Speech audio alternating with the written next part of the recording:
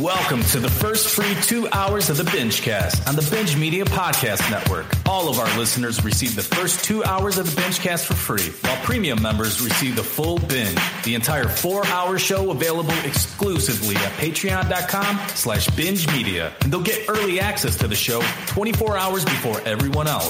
For only $5 a month, premium members also get access to exclusive shows, drink and shot recipes, and our monthly happy hour on Discord.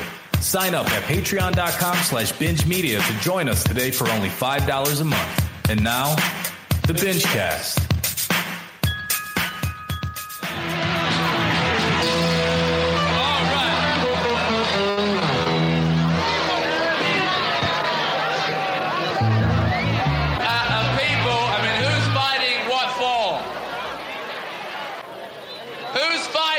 What for? Why are we fighting? Why are we fighting? We don't want to fight. Come on. Welcome to the BingeCast. My name's Jim Law. I'm here with Johnny Moreno, Ammon Gilbert. 708-406-9546. They did drop a couple Bob and Kurt. Hey, sorry, you fucking son of a bitch. You should be saying, this is my favorite comic book movie ever. Because this is based on a fucking literal comic book. This fucking movie, though, is amazing. I just think he's fucking boring and a douchebag. Great year for movies. This whole movie's just a fucking embarrassment. Really fucking enjoyed this movie. Had me fucking interested from beginning to end. Really, really hit close to home. Apparently, I called it Grand Budapest. You're stumbling all over your Babadook. This comic book thing happened over here, and it was like people fighting and shit. Who gives a fuck? Wait, what the fuck are you talking about? He has a protege after that. Protege? Wow. That was fantastic. 9 on 10. It's an easy 9 on 10. Everybody, thanks for listening.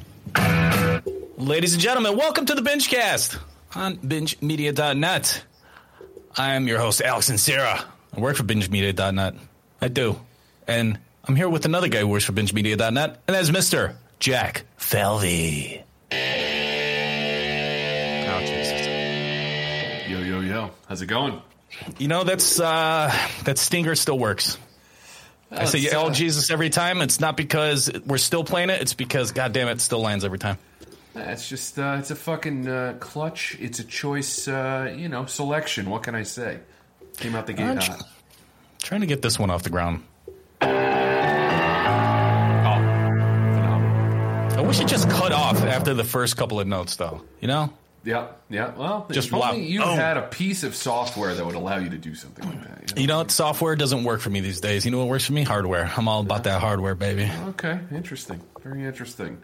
Okay, then. I don't know what that means.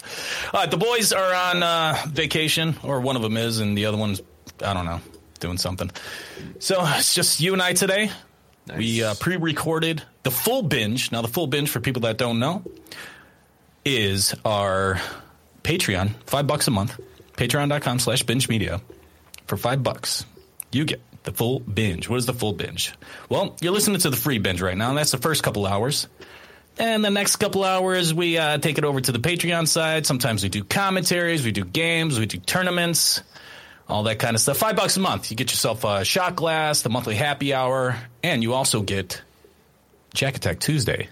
Kind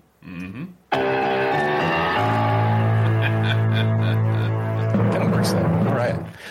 Give us a precursor on the 365 films a year. I know going into October, you have a little something special planned. You want to tell everybody? Yeah, so we are now underway. You'll start hearing about it pretty soon, but doing 31 horror movies and TV shows this month.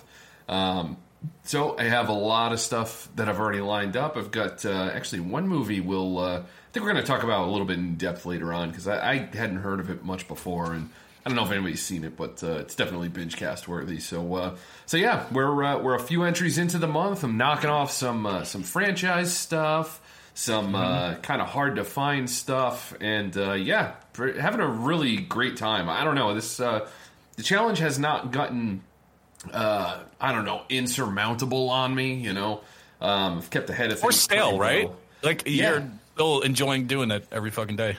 Yeah, it's I think part of it is that, it's the two things. You can't, anybody who tries to watch one thing a day, I can't imagine that would be a good idea or fun to do.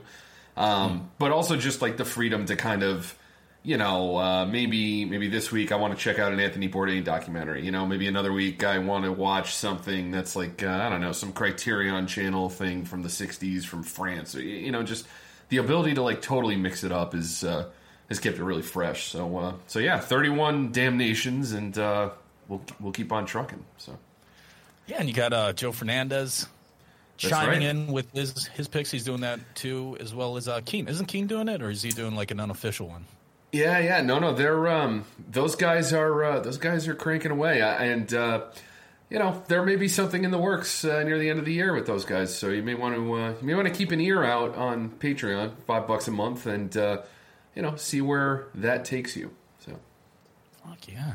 Mm-hmm. All right, well, we got tons to talk about, especially in the TV roundup. So TV's going to be stacked. We got a couple of new movies to check out, including The Many Saints of Newark, which is also our full binge. You and I sat down yesterday and did a commentary after a single watch. We just couldn't wait to sit down and chop it up while watching the newest Sopranos flick, which is awesome. That's right. So we'll definitely get into that a little bit later on too. So. Oh yeah. Because I mean, we kind of talked about our feelings during the commentary, but I don't know. It's just different when you're sitting down on the big show in the big chair and reviewing it. So we'll be doing that. And they'll all bet. That's right. Of course, we got some Googs to get to. But, Jack, do you happen to know what happened last week on Binge Media? Oh, only if we had something to tell us that. Well, I think we do.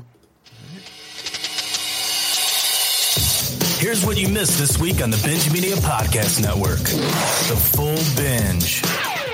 Welcome to the 2021 BingeCast Cocksuckers Arnold vs. Sly Movie Championship. Ladies and gentlemen, the BCCS. We got Ammon to vote on these movies to see if Sly beats Arnold. All right, last matchup on the left-hand side. Predator versus Grudge match. De Niro. I mean, he is something. Yes. What? I thought I was going with other cast. Alan Arkin, Kevin Hart. I mean, come on. No, I'm going with Predator. Come on, what are you waiting for? Predator. Yeah, I am. Come and get me. Yeah, Damon. Yeah, it's Predator. It's Predator all the way, dude. Predator is fucking. I can watch Predator.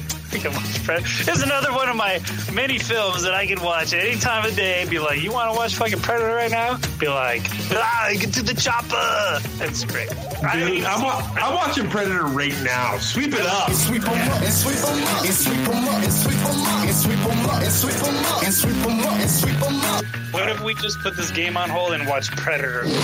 The Binge Aftertaste. John Carpenter's The Thing. Released June 25th, 1982. Budget was $15 million. Box office, $19.6 million, at least in North America. And this was directed by, making his first appearance on An Aftertaste with Matt and myself, Mr. John Carpenter. That was one thing when I first saw clips of this movie, was on that Terror in the Isles. That was one thing that stuck out to me, was the way Russell gets up and pulls that fire alarm. This was the clip they played on that in that movie, and it's the one that really made me want to see this movie. Yeah, that's a great point. Why is he so panicked? Why does he know right away that something's wrong? I like the fact that nobody questions his authority. Just go get the flamethrower. And the effects? How you liking the effects? Oh, this is some of the best animal acting you will ever see with the dog. That's the actual thing. How it walks in, kind of gives all the other ones the glare. He just sits down in the center of the pen. Yeah. And the way all the other dogs react. Not since John Wick have I seen, and I Am Legend, where the dog acted circles around Will Smith's overrated ass, have I seen such wonderful canine performing. The Binge Sportscast. Figure out a way, like you want to be considered an elite team, figure out a way to beat bad defenses. Because that Green Bay team, they're not good. Like, I know everybody's all hype and Rodgers and fuck this guy. There isn't a guy that I hate more now than Aaron Rodgers.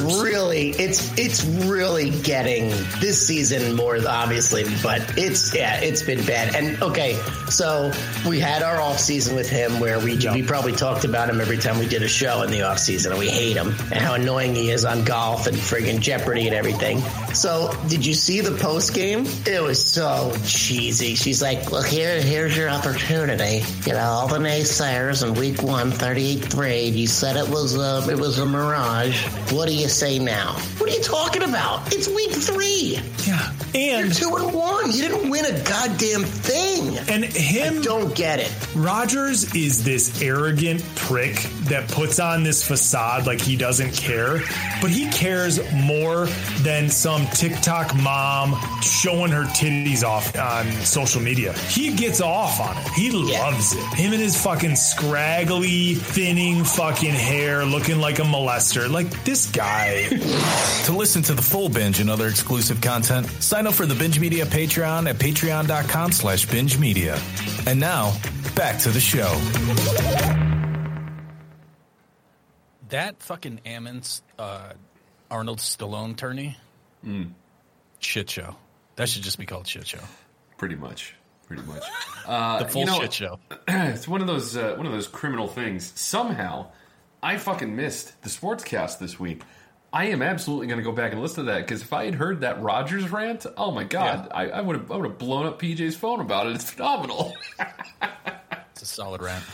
Oh god, that show is great. Even it reminds me of old Top Gear. I really like old Top Gear with the original crew, and I don't give a shit about cars. It was just a good show. It's the same thing with the Sportscast. It's like, even if you didn't care about sports, it's fucking funny.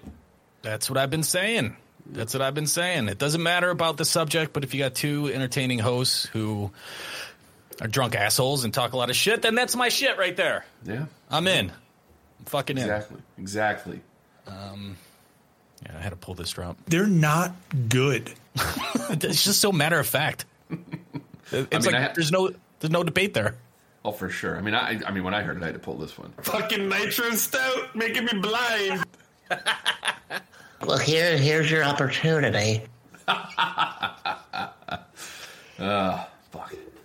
Are we auditioning our new drops? I got some new drops from last week. Last week's full binge. Let's see. We got this one. Look at me, I'm a movie fan. Well, we got plenty of show to drop these. So. And stay tuned. There's a little production bit later that I pulled. I'm doing it well. That's a little hint. Let's get to some googs.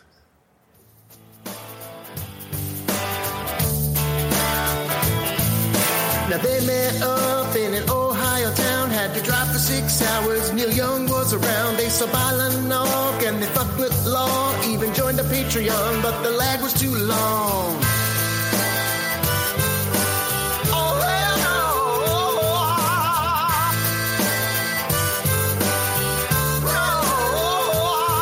Well, they went downtown to the local winery. There was fucking live music. It didn't impress Pete. Neil Young was introduced, then they both started grooving. Alex was obsessed with writing a new Google Voice song. A new Google Voice song. They're not good.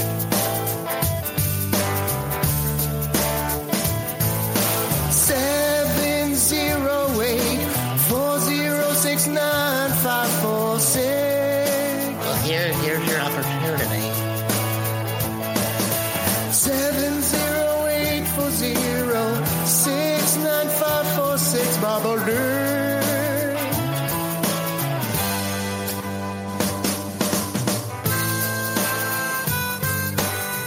Last dance of Mary Jane. One more time to kill the pain. It's like, that's not how that fucking song sounds. It's definitely not how that song sounds. 708-406-9546. That is the Goog Voice number to call in. And Jack Valley, we got a fucking shit ton. By the way, oh shit, that the little break that I pulled for the What Did You Watch for the Arnold tourney, is there anything less surprising than Ammon saying, I'll fucking watch Predator right now? It's the most on-brand thing he could have said, really. I mean, that's why you're here, bud. That's why you're exactly. here. Exactly. All right. Fantastic. All right, 585 number. Here we go. Come on, boys. Really good times here. Jim Law speaking to you right now about this Ted Lasso review, about the episode with Beard. Now, I've not watched the most recent one either that you said you have not watched. So I'm basically like 2 behind by the time you record next time. But I think really you just didn't understand the artistic expression. I'm just fucking with you, man. That episode sucked dick, by the way. I'm with you. It's not good. It's just so weird and it doesn't fit. But what I will say is I don't think that they specifically put that in there just to fuck with us. Because I did some research after the Christmas episode to find out why it felt so out of place. Because that one kind of felt weird too, right? But basically what I read up on was that they had filmed a 10-episode season, and then Apple TV wanted 2 more episodes. So, again, I have not watched the next one. I'm pretty sure it's going to go back on track to the regular Ted Lasso, but I'm guessing that this is one of those extra episodes that they ordered, and then they had to kind of throw it in there without messing up too much of the storyline, because obviously there's like a seasonal storyline in there as well. So hopefully that shit's been one and done and we never have to see it again, because that was fucking horrible. But that's all I got. So love the show. I'm looking forward to the tournament too. Obviously I'm still in the middle of the show, so I haven't gotten that far yet, but I'm looking forward to that. Should be a good time. Until next time, talk about Newark. All right, that was rude. Yeah. Well, I was pretty upset about that Ted Lasso episode. Mm-hmm. Does that resonate with you? Or I don't even know. We haven't talked about Ted Lasso. I don't like Jason Sudeikis, so I don't really even care to watch it. I mean, I don't dislike it. I don't care. So. Yeah. And then last week, Law held Pete's feet to the fire. Like, what the fuck? Why don't you like it? And Pete didn't even say the reason why at first. It's because he doesn't like Jason Sudeikis. So I get it. Like, why watch it then? Yeah, I don't find the guy funny. So I'm good.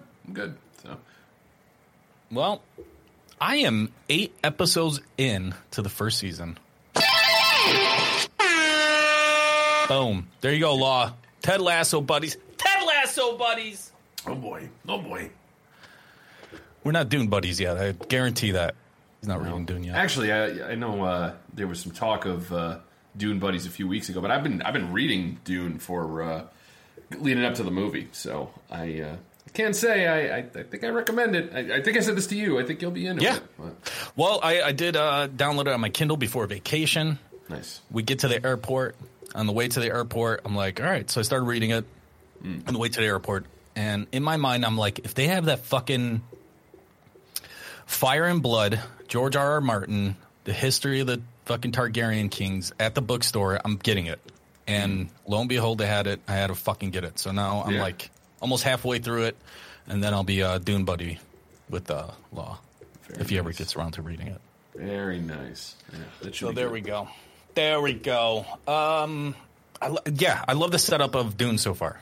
Yeah. So I don't really remember the movie all that much, other than whatever, like all the cheesy shit, because it's something that the father watched, right? But Jodorowsky's Dune was fucking great. Yes, that was I mean, I don't know if that gives you a sense of like the story or whatever, but like the shit show is fun, right? So, like the setup so far.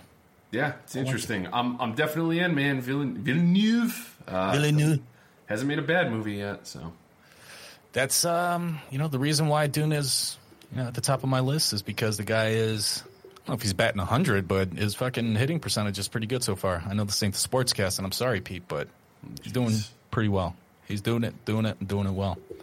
All right, let's go to the next one. Here we go.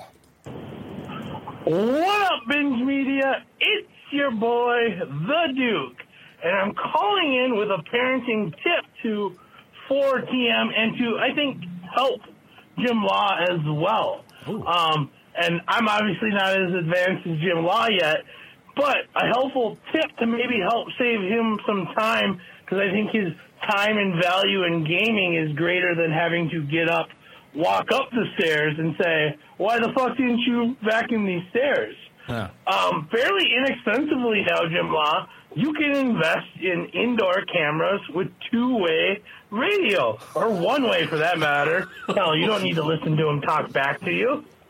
So instead of having to take time to pause the game and walk up the stairs, you could just hop on the camera radio and be like, why the fuck aren't these stairs vacuumed? Vacuum these fucking stairs.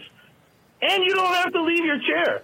And you can continue. I think if you look at the time that would be saved in this, it's exponentially valuable. There's your tip from the Duke. But, Jim Law, you can feel free to chime in or correct me, but I think that would be worth your time, something to look into and worth your investment. Suck a bubba dick!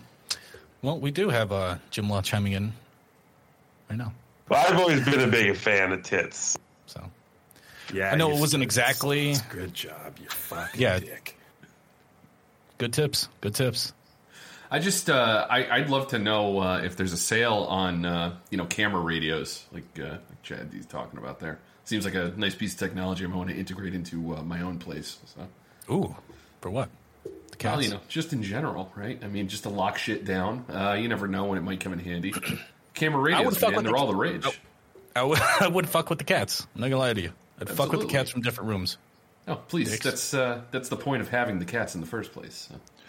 Well, I mean, if they fuck with you constantly, so why not fuck with them? Yeah. Bitches. Yeah, exactly. So fucking hate cats. All right, here we go. Next one. I think Duke called back. What the fuck? All right, it's the Duke calling again. No, it's a different tone. Oh boy, we got a different Duke. We got helpful Duke. We got tip Duke in the first fucking voicemail, and now the tone is completely changed. And what the fuck? PMC, you are such an enigma. It is unreal. You are, without a shout of a doubt, the new Garrett Collins. This guy, all right, Alex Moreno, if you're there this week, and Jim Law, this motherfucker, all right? There are so many great shows that Pete will not watch that he's tapped out of in the first 15 minutes, one episode, and never gone back.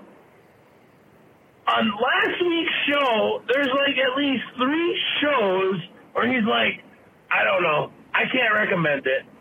I don't know. I'm still watching, but it's okay. I don't really like it. What the hell? All right? It's already been stated, Bunch, The Wide, not very good. I watched all 4 episodes. I don't know what it's doing or if I like it or not, but I'm watching it. The impeachment show. There's really nothing going on. I just want this. They're not giving it to me, but I'm watching it. There are great shows that have been recommended to Pete, and he has said, I'll fucking never watch it. Pete, I love you. I don't understand you. But please, continue to do what you're doing. It's mind-boggling to me. It's a mystery to me.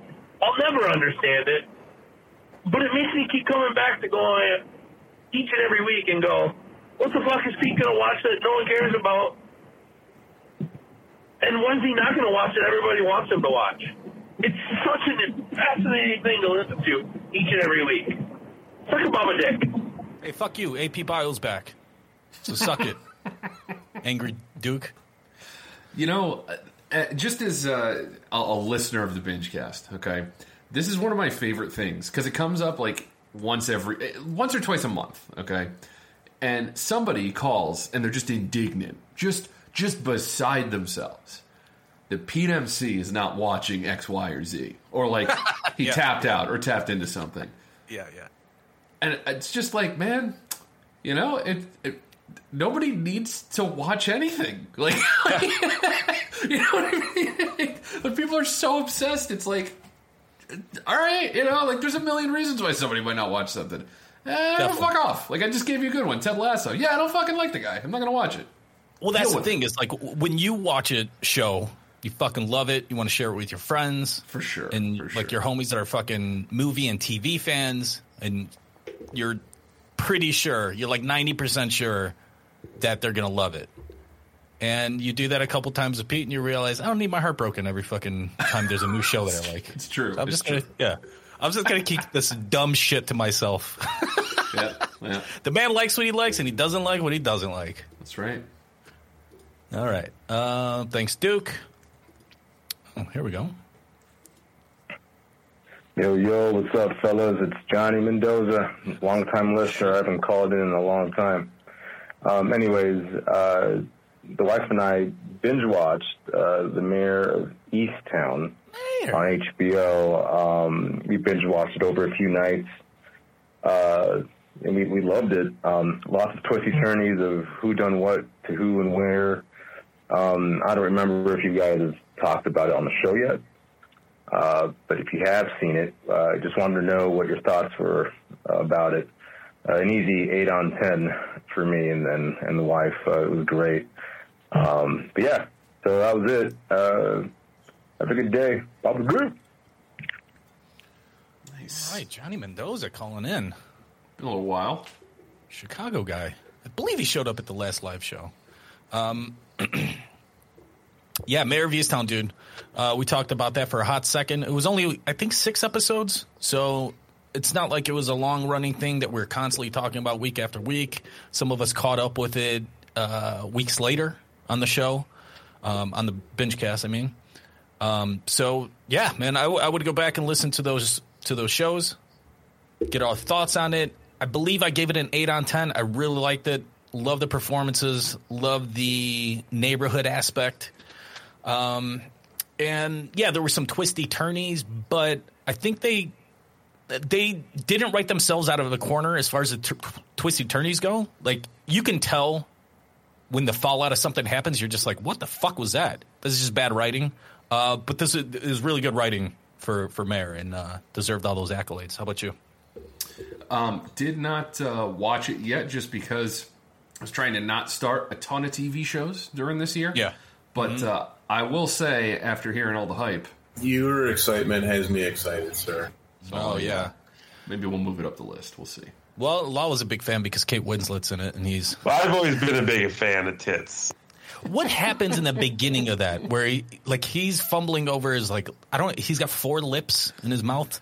It sounds a little fucked up. Listen to this. Well, I've always been a big fan of tits. Big fan of this. I don't understand what's going on there, Law. It's an unbelievable turn of events. I guess. All right, here we go. This is here. Let's play this one, and then TM, I believe, called in 9 times. So let's play this. Oh, this is Dan, new guy.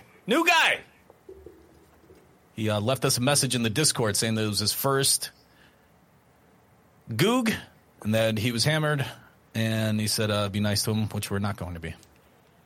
What's up, guys? Dick, fuck you. Shut up. I caught a screening of No Time to Die this week. Just wanted to call in. And say I think this one's going to be pretty divisive. Expecting a normal one movie or not to get what I was expecting. It's very long. It's almost 3 hours. And spends a lot of... not a lot of action. Not as much action as you would expect. So if people are expecting, the normal James Bond formula, that's not what we're going to get. I think most people, I think it's probably closest analog would be like The Last Jedi of James Bond. They're not good. They made some crazy choices that never been a James Bond movie before, but I thought it was better. Hey, girl! Oh my God! It's the villain, pretty wasted. It's kind of a dud. But overall, I thought it was pretty good, man. I'm interested to see what people... Good job! I loved it. I thought it was 8 on 10. Thanks, that, guys. Bob Dick. All right, thanks, Dan. All right. Any interest in seeing that No Time to Die? Oh, yeah. I'll definitely be there this week. And that's it's one of the couple franchises that... I always take my dad to see those when they come out, so we'll definitely see that. Yeah. Awesome. Fantastic. All right, thanks, Dan. Here we go. What's up, BingeCast? It's your boy, the Duke, TM. Okay, lot of Ted Lasso talk. Lots of Ted Lasso recommendations. Lots of Ted Lasso annoyances. I have done 2.5 episodes of season 1. And I just don't care. All right, let's move on to the next one. I'm just kidding. Okay. I mean, there's a part of me that wants to care. When I hear Law, just blowing Ted Lasso. Yeah, he does. I want to love it. And I got another buddy of mine who just can't stop recommending it. And now, after every sportscast post-show, PJ, not pushing, but, he says you got to watch it. You're going to like it. I just don't fucking care, and I don't know why. So I was checking out. Stop listening to people, everybody. Stop listening to them. All right. Halfway through this 3rd episode, he's bringing the cookies to the owner's wife, or I guess now owner. And, it's totally Major League. Somebody said that. I don't know if it was Pete last show. But even the owner, it's the same thing. The female owner who wants the team to fail, and so she can move it or whatever. And you've got her assistant is so much like an assistant from Major League who's on the side of the players and the coach. It's just this is the quintessential we've seen it all before experience, and I really think that that's the main reason that I don't care. Jason Sudeikis, I don't know. It's not funny to me. It's not funny, his corny-ass jokes about the farm and all that kind of stuff. Who gives a shit? I don't know. I'm not an official tap out yet. They say that the reason why bagels and pizza is better in in the Northeast is because of the water. There must be something in the water about tapping out of shit, but also still going along with the annoyance of it all. It's hysterical. It's fascinating to me. A certain amount of fucking self-flagellation or something, right? Just I'll just fucking deal with this, I guess. I don't know why. I think I have to officially tap out. Discussed it. I'm going to maybe just, if I find time that I have an hour, maybe I can bang out 2 episodes and maybe fall into this. I don't know. I don't think it's going to happen, though, guys. My hand is hovering over the tap out button I'm trying to win extra luck. I'm telling you. I just... Tap that ass. I don't get it. I really don't. And that's it. I'm trying to talk this through with you guys. So, whatever. Law's telling me I'm an idiot right now, and Pete's site that I'm agreeing with him. Yep. So, I apologize to all the listeners of the show for having to bring this up again. I am. You played a lot of side-scrolling platformers. You'd understand what they're doing. They're not good. Okay. I think he called back about Ted Lasso. Let's see. Oh, no, I don't know. Oh, wait. He actually did. It comes up in this next one. Here we go. Oh, my God. What up, BingeCast? All right, it's TM again. I'm calling about 24 hours after my first voicemail where I was asking why ever with Ted Lasso. Well, 24 hours later, and I got to say, the tap out, the hands are removed from over the tap out button. Oh, and I think I'm pretty much in. This fucking guy. Why does this always happen with Googs? Someone's just fucking adamant about one thing. They're like, all right, I saw it. I'm in. Fucking yeah. First season by the end of the week.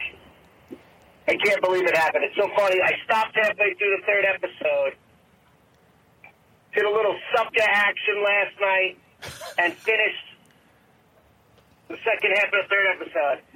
It's just unbelievable how locked in I got. So Lasso goes with the angry player and does the event at the children's school. The pretty boy's girlfriend, obviously I don't know any names. The pretty boy's girlfriend starts bonding with the team owner's wife, and what was the other thing that I really liked? It's real. I'll just say this: it's not Ted Lasso. Like, all right. I mean, he's so fucking corny. And that I could do without, but it doesn't bother me. He's just kind of there. It's the cast of characters, and I know you've said that before, Law, and I'm starting to get it. And yeah, like that was a very and it was the reporter and the article he wrote about Ted Lasso. Like they did a great job there. They kind of had he's spending the day with Ted Lasso. His article kind of sums up what I thought about the show. It's like, this guy sucks. I don't care about him. Hope he fails. Hope the show fails. I don't get why everybody loves it. And then by the end of the day, on episode 3, I'm on board. So I had a friend say 4 to 5 episodes. I'd say by the end of the 3rd, I'm in. It's easily a background show, but for now, I'm going to be paying more attention because now I'm interested and... So there you go. Is there a tap in button? Because I smacked that last night. So I'll call back in when I finish season 1. And besides that, I fucking love you, Ted Lasso. Wow. Although not him, just the cast of characters. I believe that tap in button is just play. I believe that's the only tap in button that we have. Just press play now. You just move your hand a little bit to the left and you just press that one instead. Yeah. Why are they so close together? That sucks. I don't know. Not a lot of wrist movement, I guess. Tom, good to hear it. Good to hear it. Even though you're begrudgingly, at least in this second voicemail, a Ted Lasso fan and a Jason Sudeikis fan, and you just love that character and everything. But it's the cast of characters, though, Tom. Focus. It's the cast of characters that make it. I do kind of love this, though. I kind of love, like, somebody fucking working it out through voicemail. Yeah. It's cheaper than therapy, I guess, so. Apparently. All right. Oh, shit. Tom called 4 times last night. Holy shit. Here we go. Guys. TM. It's not just the supporting cast. I fucking love Ted Lasso. That's in. I can't believe it. Fucking Ted Lasso. I am all fucking in. Yeah, baby. That's what's up right there. Oh, that sounds filthy. I mean, for at least now. At least now. All right, here we go. Yeah, it's the fucking Ted Lasso theme song. Yeah, heaven knows I tried. I can't get it out of my head. Ted Lasso. Yes. Oh my god. Okay. Yes. All right. Final one. Yeah, final one. Looks like no Ted Lasso talk. Spoiler alert in this one. What up, BingeCast? It's TM. Taking a break from binging Ted Lasso to call in and speak quickly on the Many Saints of Newark. Many Saints of Newark. The wife and I watched it last night. Can't spoil here. It's 24 hours old, but man, how great is it to be back in this world? It's just fantastic. And honestly, I welcome prequel, post-quel, NyQuil, whatever you want to do here for Soprano Universe. It's been gone long enough. It's a pleasure for it to be back on such a Fife top 3 TV show. So anyway, pleasure to be in there. And I love the movie, 8 on 10, easy. And I think Vera Farmiga absolutely stole the show. Just the standout performance out of everybody. But just a great job. I loved it. Rumors of another movie, bring it on. And one thing I would say negatively would only be that for a lot of the time I just kept wishing this was a 13 episode season instead of just 2 hours, because you're watching like an hour in and I'm just like, I can't believe this is going to be done in an hour. That's it. Back to Ted Lasso. Heaven knows I tried. Oh my God. Well, here's your opportunity. Fantastic. We'll be talking about Many Saints and what did you watch this week, but right. I think you kind of nailed a couple of things that we underline a lot, and why the fuck wasn't this a series? Yeah, a little bit, but we'll just leave it at that. Leave it at that and get to a little... Should we get to a little thieves? Let's do it. A little thieves? Oh, should we? I'm doing it. I'm doing it well. Say I'm wrong. It's everything. You put them all. TV Roundup. Fuck you's depressed. TV Roundup. And servants a mess. TV Roundup. Tapping out of that show. Black Widow. That bitch is a hoe. Very nice. Very nice. All right. Pete mentioned this last week. Reservation Dogs came to a close for a season. Good season. Good story. All right.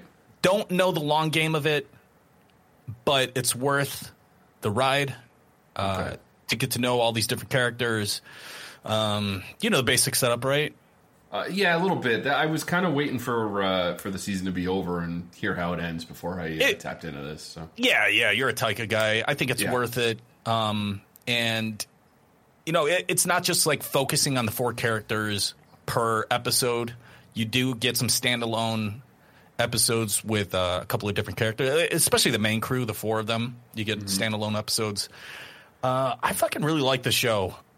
Their big thing at the beginning was they want to go to California. They want to escape Oklahoma, go to California, because that's what their friend who passed away did. That was his dream, was to go to California. Okay. So they all make a pact to do that. And the ending episode kind of brings us into that decision. Well, I guess the decision to go is already there, but it brings them to the crossroads of whether or not they're actually going to go. Okay. Which is pretty sweet. It's funny as fuck. I really like the humor in it. And like I said, the characters they're pretty solid. All these kids are really, really solid. Awesome. Strong 6. Oh, Strong 6. Even though I recommend it, and even though that's a little bit of a could be considered a lower mark, but it's still positive. But it's a strong 6. There's just nothing amazing about it. But at the same time, I don't think we have seen a series that was, it's not a sitcom, but it is funny, but kind of like a comedic take on Native Americans and being in the reservation and getting to know like all the characters in there. I don't think we've really seen that before. Like I said, especially from the funny side of it. So that earns a lot of points for me. So strong 6. Wanted it to be higher, but again, nothing amazing about it, but still a good watch. Okay. And definitely looking forward to season 2 if they do that. Nice. I think I will give this a shot before the end of the year. So I think it's 6-7 episodes or something like that. It's a half hour. Yeah. Just rip through that shit. Yeah. Exactly. You want to go through a couple of the ones that I don't have on my list? Yeah. So, maybe we should. You know what? We were talking about this earlier in the week when we decided on Newark as the full binge, but I think between the both of us, we decided to just rip through a bunch of new shows, just because Newark's a prequel to arguably the greatest show ever made. We figured, let's do some extra fucking homework with some TV shows here. So we did a bunch of that. Let me see here. What have I seen that you didn't see? So, well, first off, What We Do in the Shadows is in season 3. So Pete and I were texting about this in season 2. I felt the same way he did, where season 1 I thought was great. Season 2, it kind of lost a little bit of steam. It was still good, but it wasn't as good as season 1 or the movie.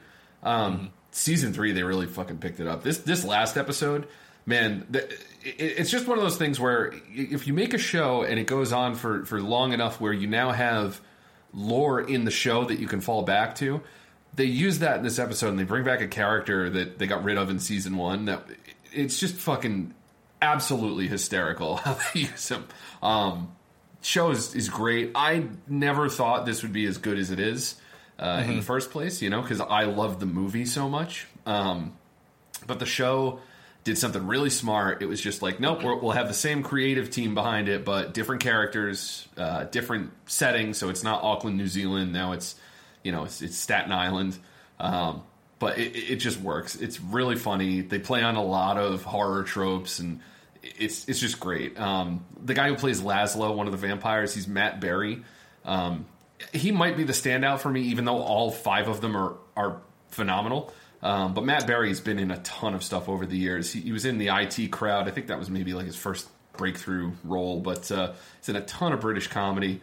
And yeah, he's just great as this like sex crazed ancient warlord.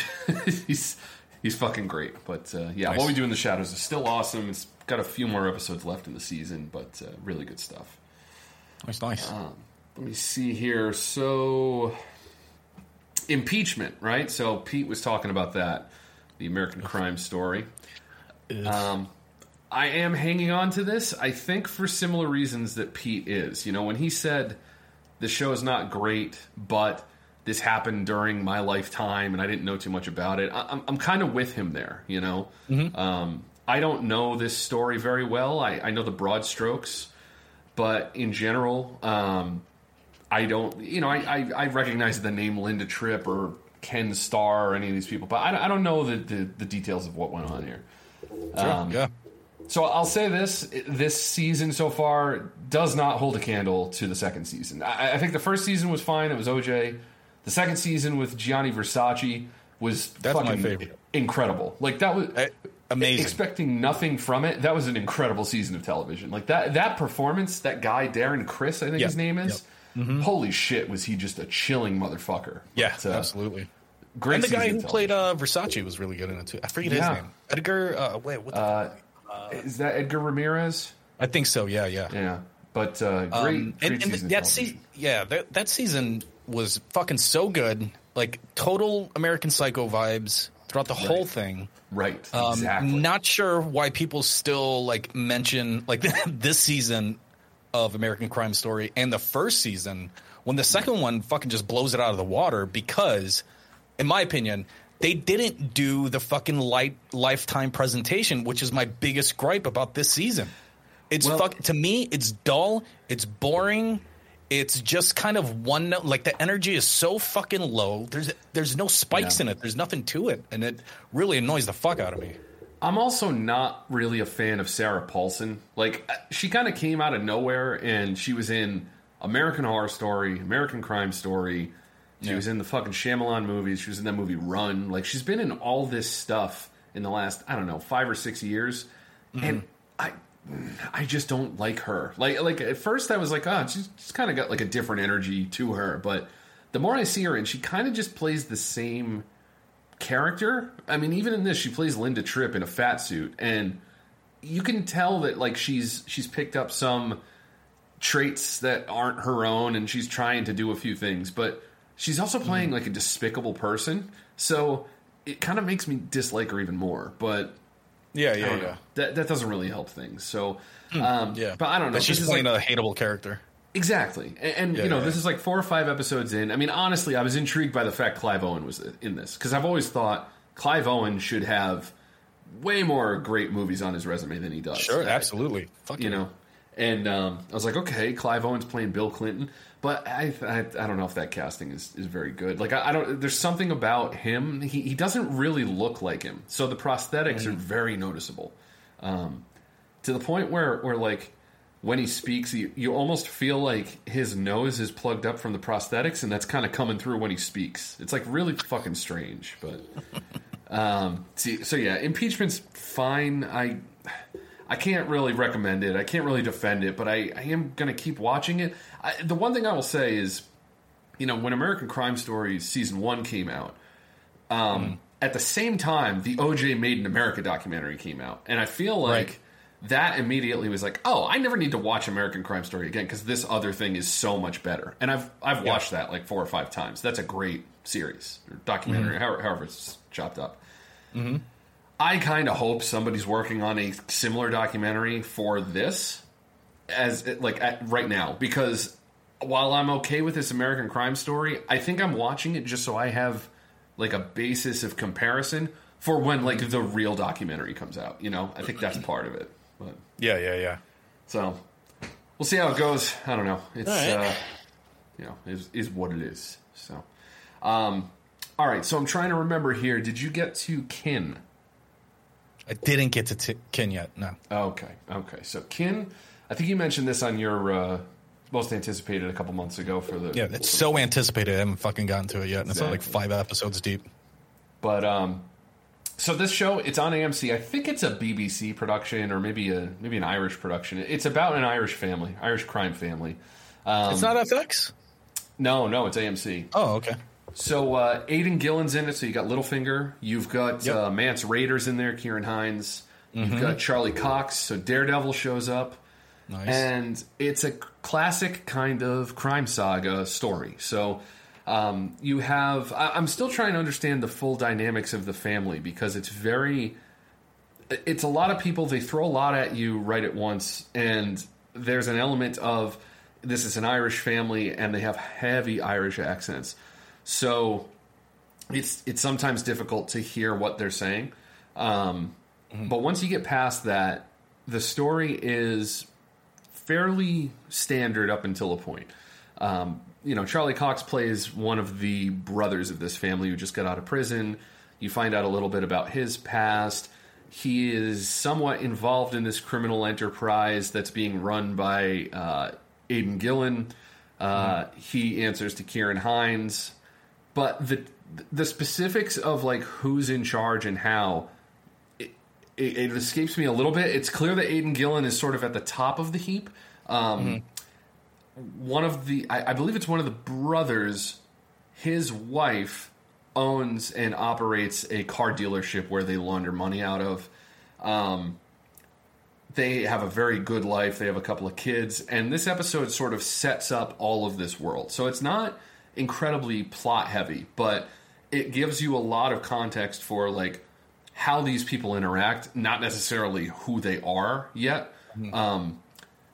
Something turns at the end of the episode, and then you can see how that will kind of dictate where this goes going forward. So it's definitely interesting. Stage setting in that first episode, and then it ends with where the rest of the season is going to go, you think? I would say so. I really like it so far. It's really well shot. It looks great.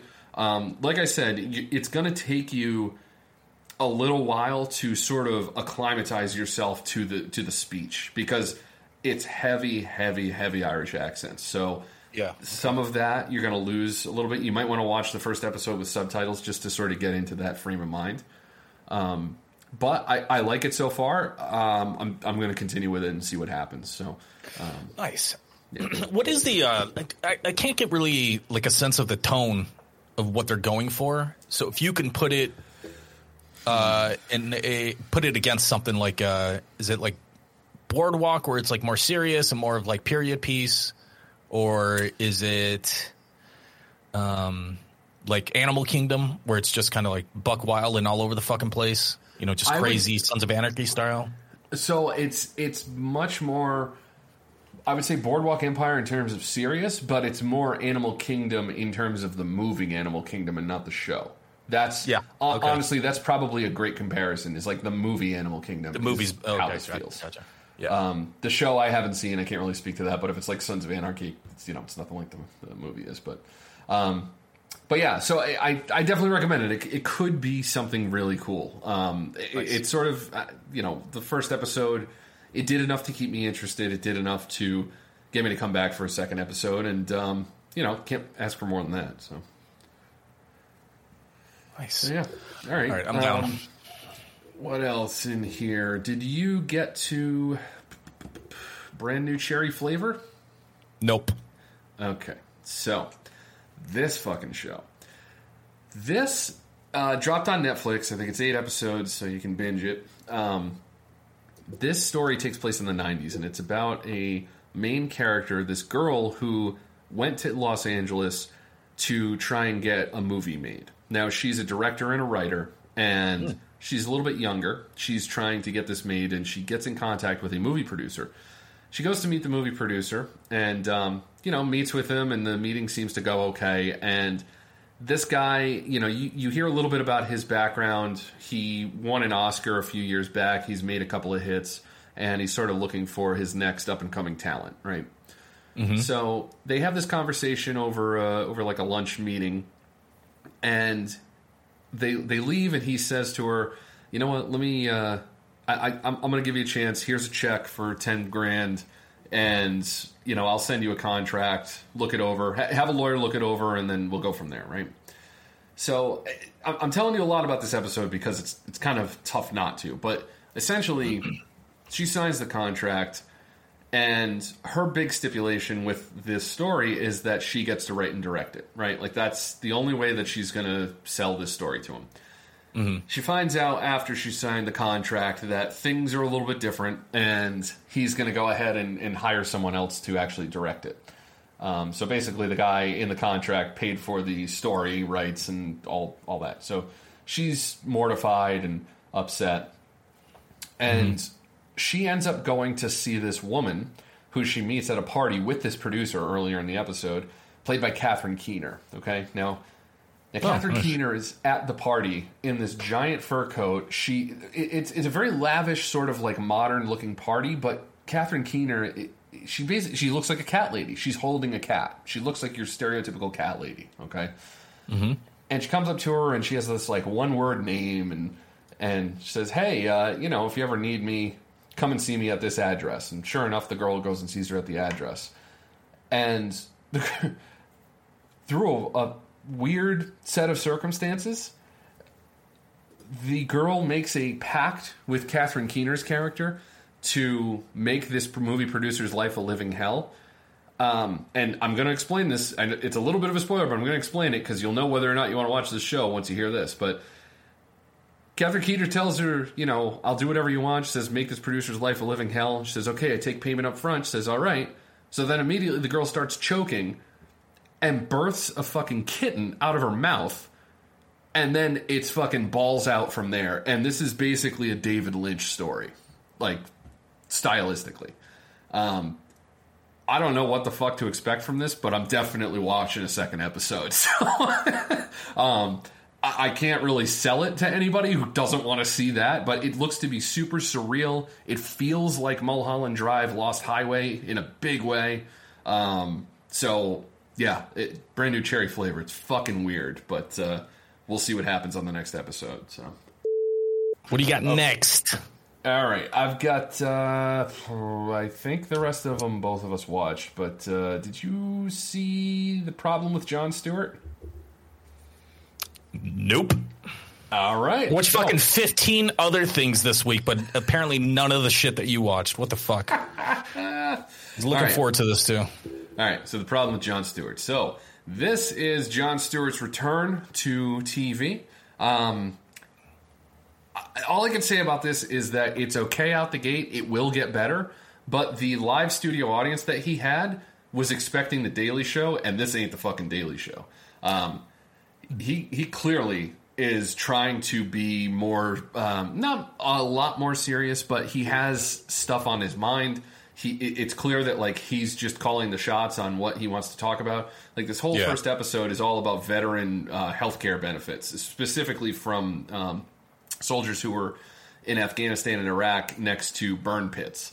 And, people who have gotten cancer and people who've died from this. And he has a panel of like 6 or 7 survivors in the studio with him talking, and it's just that there's this like Upper East Side New York crowd that just has no idea how to react to this. So they like get nervously laughing, or because they just don't know what to expect.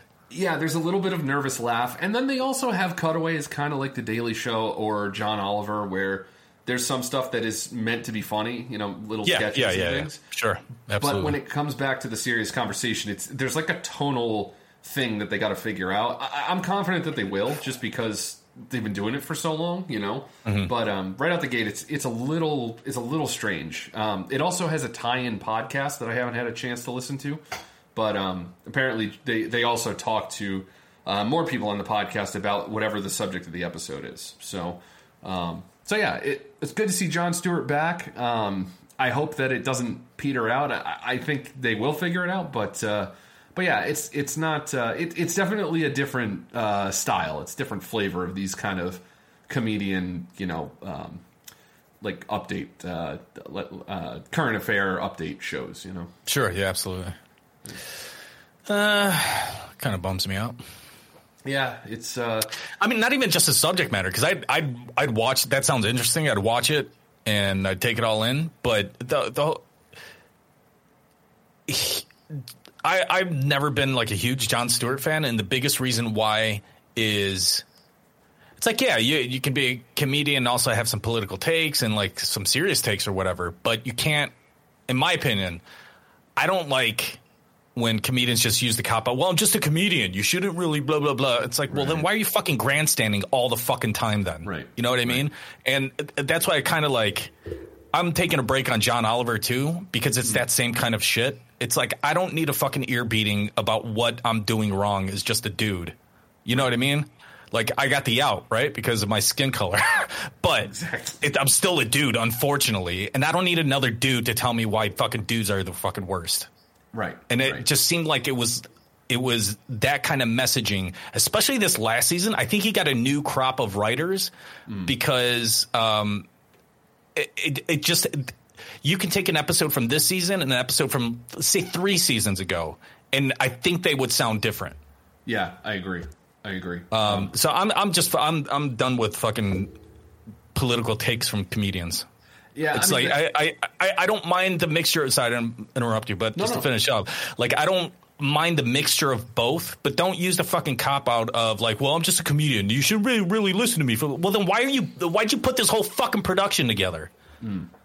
Yeah. So, I mean, there's 2 things to say to that. I think one, the thing I like more about Jon Stewart than, say, John Oliver, when Jon Stewart's talking about it, I give it more credence because I think that he's somebody who is actually like talk the talk and walk the walk a little bit, you know, like all the work he's done with 9/11, first responders, sure, absolutely, all that stuff, you know, like John Oliver's hilarious at times and you know, does a lot of good stuff, but ultimately he is that comedian, right? Like, he's not necessarily somebody who's using that platform to do a whole lot else outside of fundraising occasionally, and that's all fine, like, no problem, right? You know, that's fine, but.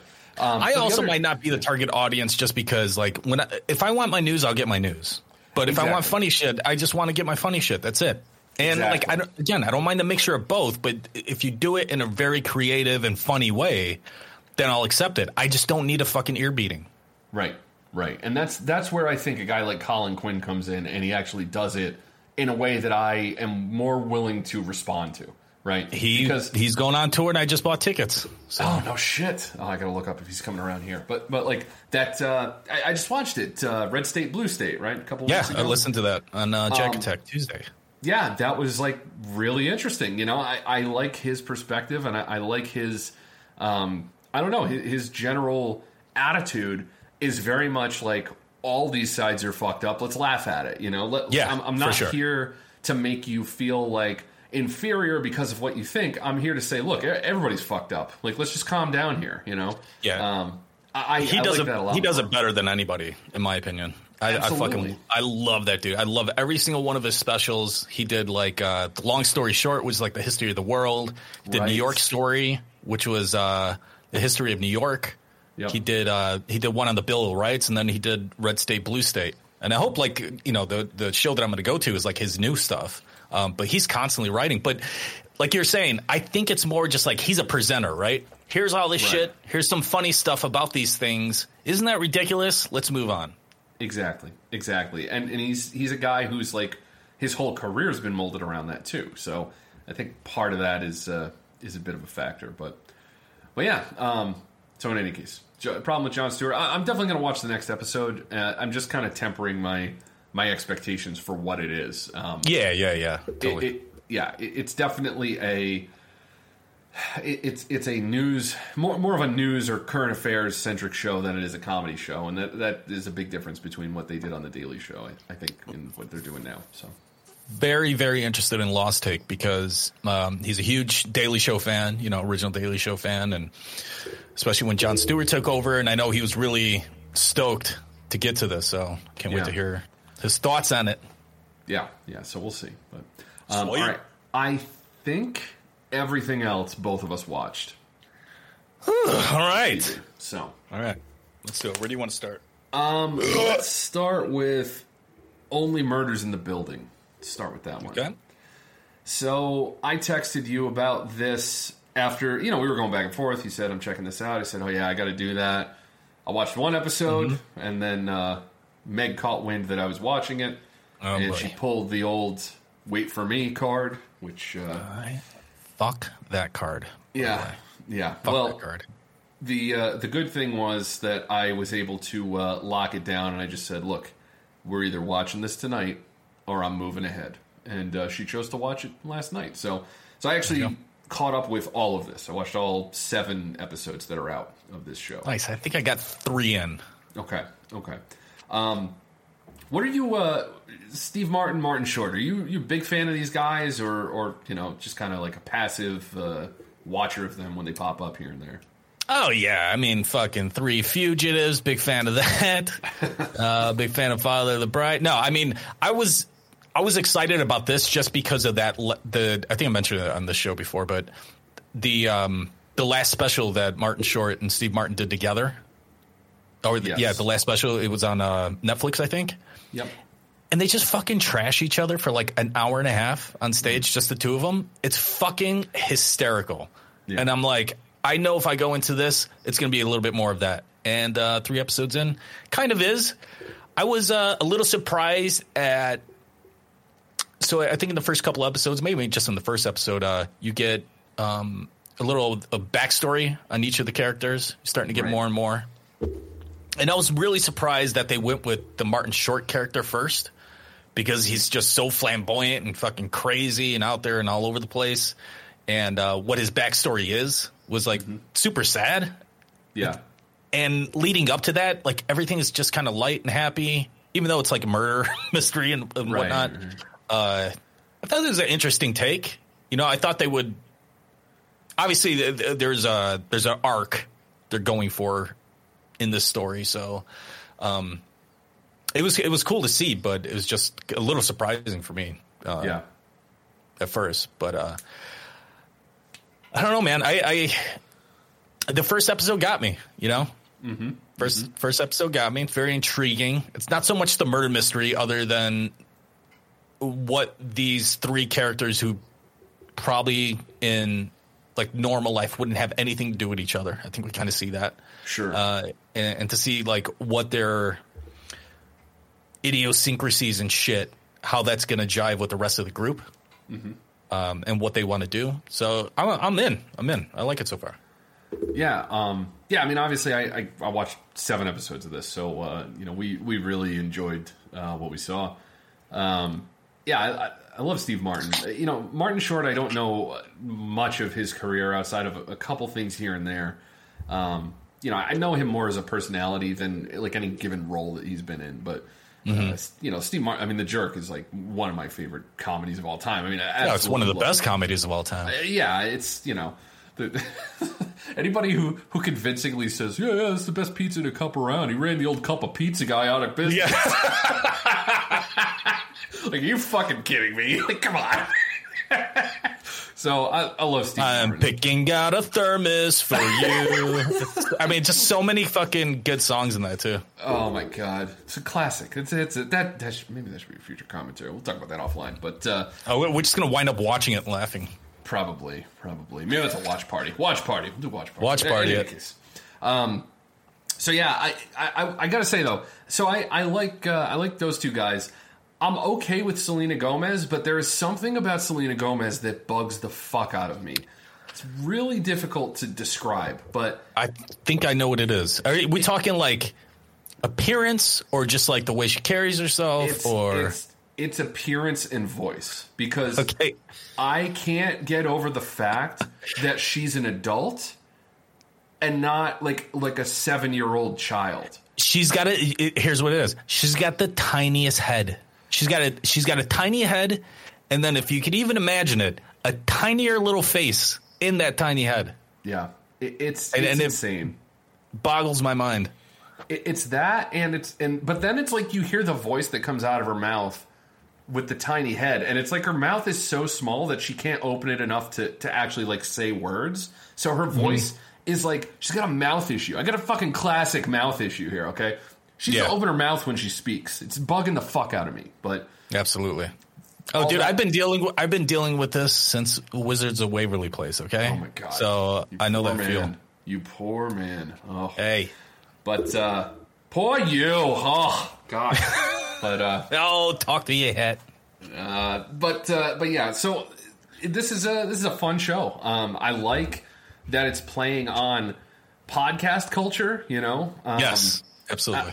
I love that somebody's making a comedy out of this. I always thought that Christopher Guest could do something great. You know, one of his mockumentaries about podcasters. Kind of surprised he hasn't attacked it yet, but this is a cool way to do it. I'm enjoying this a lot. That first episode where Steve Martin's in the bar, after the evacuation, and he's got his fucking map out, and Martin Short walks up and he's just like, what is in the dog's mouth? Yeah. Really good. But I like the way the story develops. Now, there's a couple things, you know, we're not gonna talk spoilers because I'm a little ahead. All right. There's a couple things that they do that are convenient, you know, and it's just like, okay, that I don't know if I buy that ever happening that way, you know. Gotcha. But what they set up for the next episode ends up being something that I like, so I kind of forgive them for a few, call them shortcuts in the screenplay, you know. Yeah. But yeah, it's a good time. It's a good time. I'm pretty eager to see the finale. They add a couple cast members as it goes, and the people that they add are also very solid. It's just like it's a nice little story with a lot of solid actors. It's shot well. It's entertaining and engaging. And there's one episode in particular. I'm not gonna spoil anything, but they do something creatively that I haven't seen. Honestly, I haven't seen in a TV show. It's really cool. It's actually very fucking interesting. All right. So yeah. So when you get to that, I think you'll know it. You know, shoot me a text if you see it. But yeah, this show's cool. I definitely recommend it to everybody. I think this is a very easy show to watch. So half-hour episodes. I'm just gonna send you fucking Selena Gomez mouth updates. Is this it? Is this the part you're talking about? I'm really upset. Tiny little lemon head. Really upset. Oh god. So yeah, Only Murders in the Building. Good shit. Anybody, like when we were kids, anybody that had a big head, we just call them lemon head. I actually think she has a lemon head, the candy for a head. I think it's that tiny. Yeah. It's that small. Like she has to wear her hair a certain way because otherwise the ears would just look like these little fucking like poke out divots, Mad Magazine style, because her head is so fucking gigantic. Yeah. Oh my god. Yeah, I'm a fan. Gonna continue it. Is it over? The whole season's out? I think this week is the last episode, so I think it's 8 episodes. All right, because I'm starting to get back on the train of like week to week shit. Yeah, it's fucking insurmountable of a task.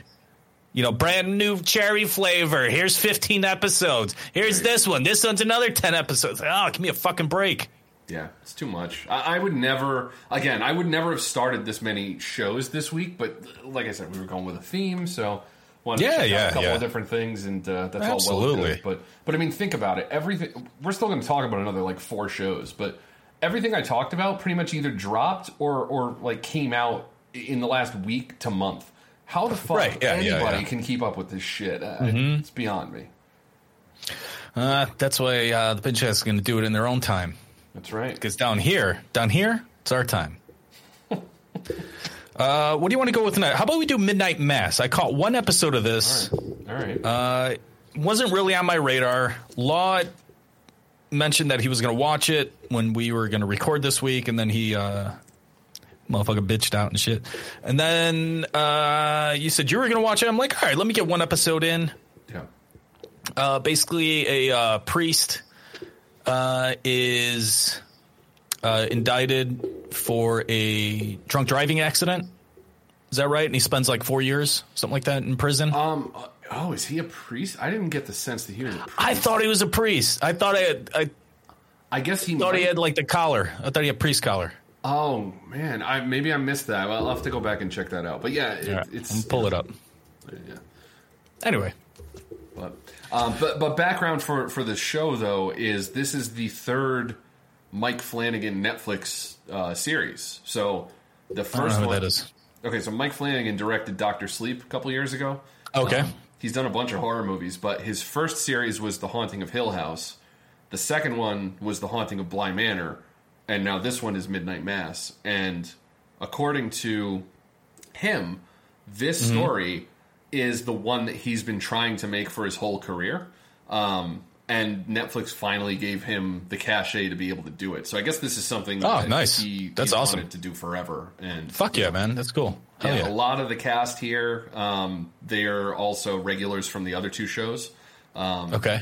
In particular, one of the worst, I think, I just don't understand why you would do this, but the old woman character in this, the mother of the doctor, that's like clearly a young woman in old makeup, she's the one who plays Wendy in Dr. Sleep, Shelley Duvall's character. She's like 28 years old, and she's like playing 90. So I don't understand why you would do that, but whatever.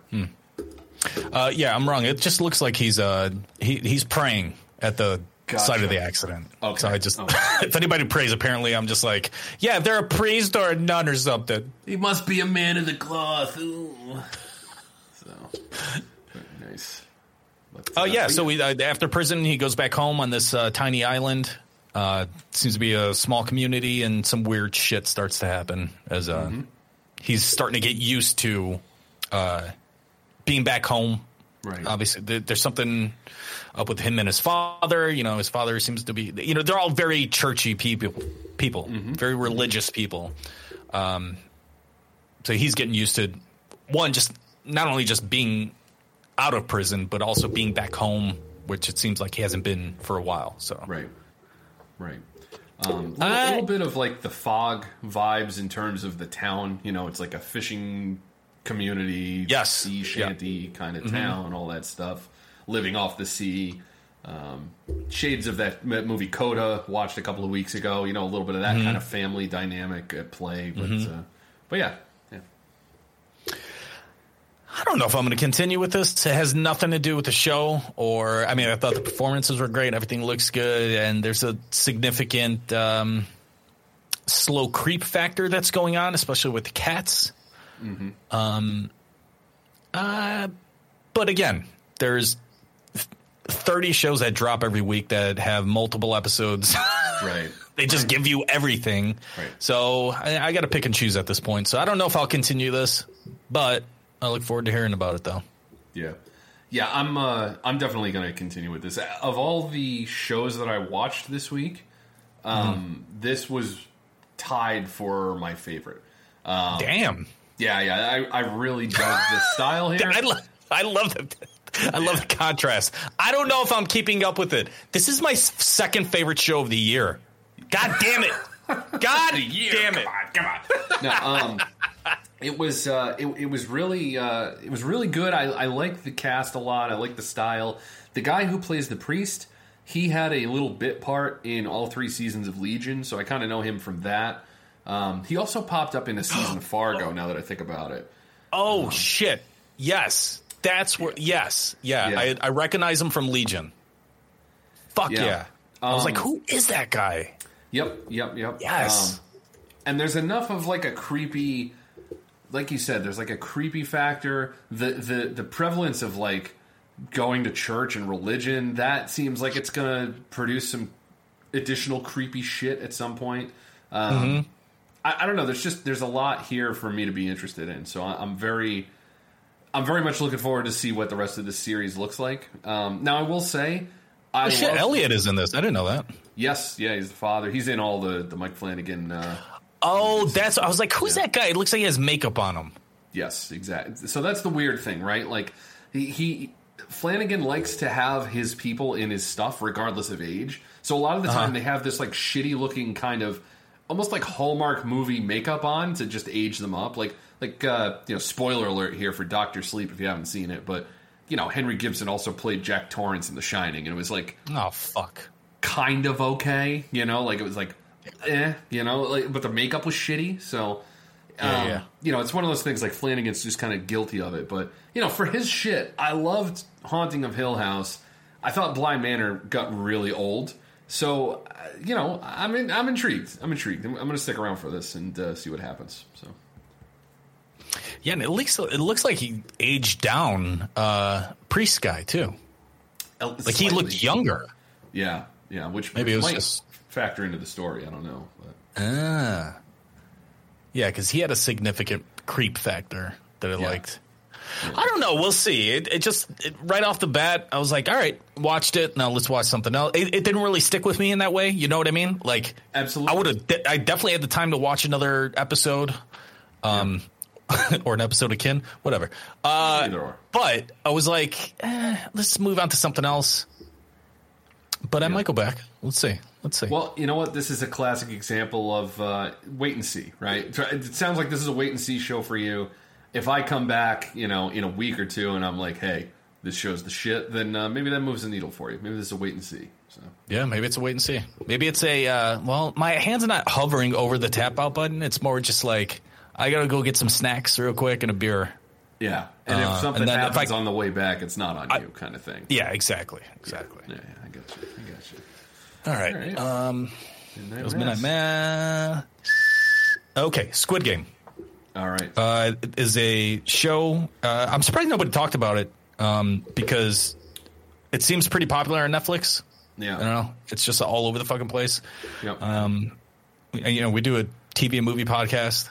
You'd think something popular like that would come across the desk. It didn't. But Squid Game, Korean show, right? Yep. And I was trying to think of like who the main character reminded me of from. He kind of reminds me of the guy from The Host. Like just the character, not even like looks, not the actor or anything, but just the character who's just like. I have this kid. I think he's an uncle in The Host, but like he has kids around, but is just like a dipshit. Like he just can't get it together, Total degenerate. Total degenerate. I got one episode of this in, and I am fucking in with Squid Game. Okay. Squid Game's a good time. Yeah. So let me ask you a question. So I also got one episode in. Nice. When you watched it, was it subtitled or was it dubbed? So it was dubbed.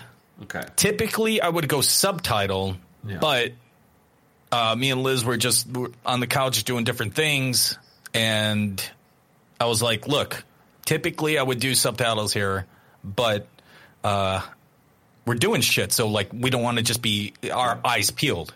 Yep. Now, eyes will be peeled going forward, so we'll probably do subtitles on the way out. And I was telling her, usually with dubs, the acting's bad, the voice acting's bad. Right. It's not really good representation of characters and stuff like that. But the dubbing wasn't terrible. It got me through the episode. I was still intrigued. So that wasn't so bad. What'd you go with? Yeah, ours was dubbed. I actually didn't have an option. The way that I watched it was only dubbed. I think I will be going for the subtitle option if I continue with it, because I actually thought the voice acting was like really distracting. Maybe that's just me. Maybe that's just like I couldn't put the voices to the faces kind of thing. But it was I don't know, it was bugging me a bit. But same kind of thing. No, I watched this with Meg, so this was it probably wouldn't have gone over as well if it was subtitled, because you know that goes sometimes. So yeah, for sure. So yeah, one episode in, I thought this was pretty interesting. Mm-hmm. It reminded me of a lot of these kind of Asian hyper-violent movies, like a Battle Royale or something. Sure, yeah. has that vibe. It ends up kind of going in that direction, sort of.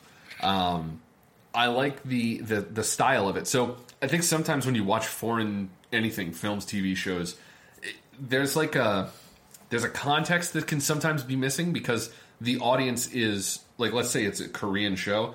The audience that they expect is Koreans, right? So they have a different social, like, cadence and currency. I love right? that part of it. Yeah, I love that part of it. Right. Just like not knowing, just kind of being outside of the loop. Yeah. Right. But I think that this actually, they know that they're making this for an international audience because I feel like I'm following along really well, and I'm not having to ask questions about, like, oh, what does that mean when they say that? You know, like I know what that means, even though I know that it's one thing to translate the language, but it's another thing, I think, to, like, understand certain like looks or phrases that make more sense to an American audience than, say, an international one or something. So I like the fact that this show knows it's for an American audience, or at least it's catering to that a little bit. But I like the style. I'm in for another episode. I didn't love this. I thought it was fun. But it just didn't grab me the way that some other stuff did that I saw this week. I guess that's the only way I can really describe it. It's not bad. It just didn't do that thing for me where I was just like, okay, I got to watch more of this now. All right, they can't all be fucking Midnight Mass, okay? Hey, you know, it's the problem. But I think it kind of got me, like, in the subway scene where they're playing that game with the red and blue envelopes or whatever, or the folded up paper. Right. That kind of got me. And I knew it got Liz with the first actual game. Okay. Like when the first, let's say, consequence of the stop and go game happens, she was like jaw to the floor, eyes wide open, just like, what the fuck? Well, and I'm like, yeah, she's in. So that's actually a great example of what I'm talking about. So when they play that game with the two folded pieces of paper, I guess they are, the fact that they explain the rules of the game to you in that instance, I don't think that if that show was made for just a Korean audience that they would have done that. Gotcha. Yeah. Okay. Yeah. I see that. Yep. So that's the thing I like about the show most. But yeah, I mean, this was good. It looked interesting. There's enough, like, what the fuck for me to want to find out what the fuck. So yeah, I'll be there for another episode. Guys, if you haven't heard of Squid Game, definitely look it up on the Netflix. It's all there for you. Okay, we got one more, and then we'll get to what did you watch, and we'll piece the fuck out of here. Oh, you know what? And we've got two more, actually. What do you got? What do you got next? The Foundation. Oh, did you get to Why the Last Man? No, that was another one that was on my most anticipated list that I didn't get to. All right, let me knock out Why the Last Man real quick. All right. Why the Last Man? Last man on Earth. Bunch of women are running the Earth. I gotta tell you, this show's boring as fuck. I read the comic. I don't have any interest in reading the comic now because let me tell you something. This lead is uncharismatic. The filmmaking sucks. I don't care about any of the other characters or what's going on. They did absolutely nothing to bring me back for another episode, and I've got a feeling that this won't last. This has all the makings of just a dud. So yeah, I'm out on Why the Last Man. I'm tapping right the fuck out. So it's more like a WHY the Last Man, right? Exactly. Why? Why are we doing this? Don't waste your time on this shit. So pretty sure you listen to last BingeCast. I'm pretty sure Pete said the same thing. Well, I think Pete's going along with it just because it might annoy people. Sure. But Law was definitely disappointed to hear about a couple of things from Pete's review about how like the presentation of the show and whatnot. Yeah. All right. Bueno. Well, I'll still catch an episode at some point. The Apple TV original, The Foundation, wasn't on my radar. You brought it up. I'm like, oh, sci-fi. Read the synopsis, and I was like, okay, let's give this a whirl. Sure.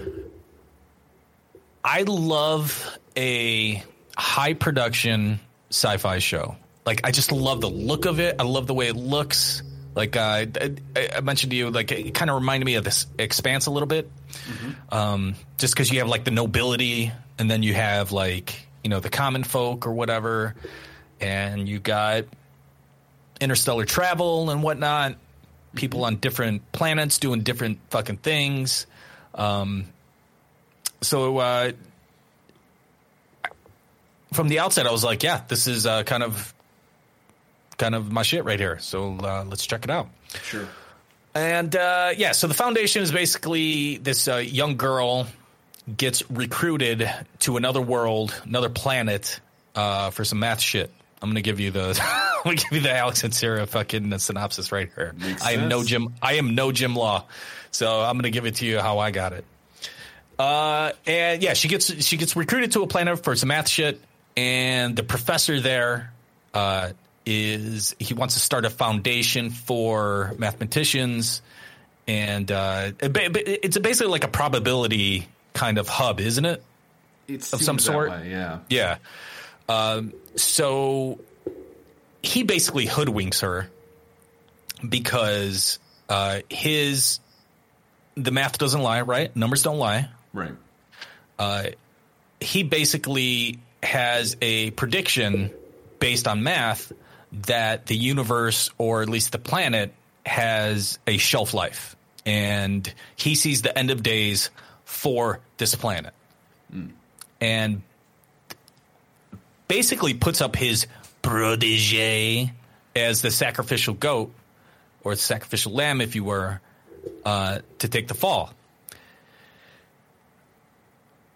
Now, I don't know if you want to go with the fallout of the trial or whatever, but this is basically a setting the stage episode. I only caught the first episode, so basically setting the stage episode. And like I said, you get the nobility of the planet. You get how long they've been in power, like this familial family lineage, and how they rule their people. And this little kid shows up, and you know that might crack some things, as it were. Sure. I don't know if you want to go with the verdict or the sentencing as far as that goes. I don't know if that's spoiler territory. It's just all in the first episode, though. So basically where they go is called the Foundation. He's able to build his foundation, just not on their current planet. Right. They basically get exiled. Yeah, this particular... So this show is based off of a...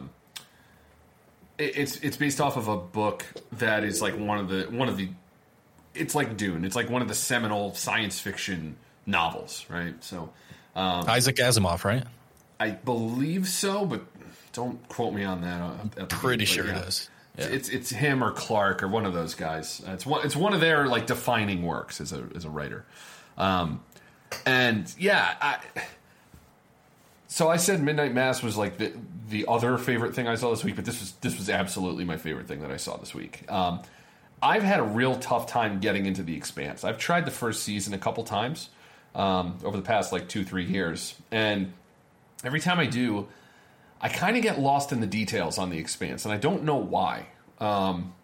It's not a terribly complicated story. Obviously, I love Battlestar Galactica, and The Expanse is molded very much in that kind of thing. But there was something about Foundation that the way it was laid out, the production value of it, the way that the story followed one character, there was sort of a logical progression of things that happen. I was just in. I was absolutely into this.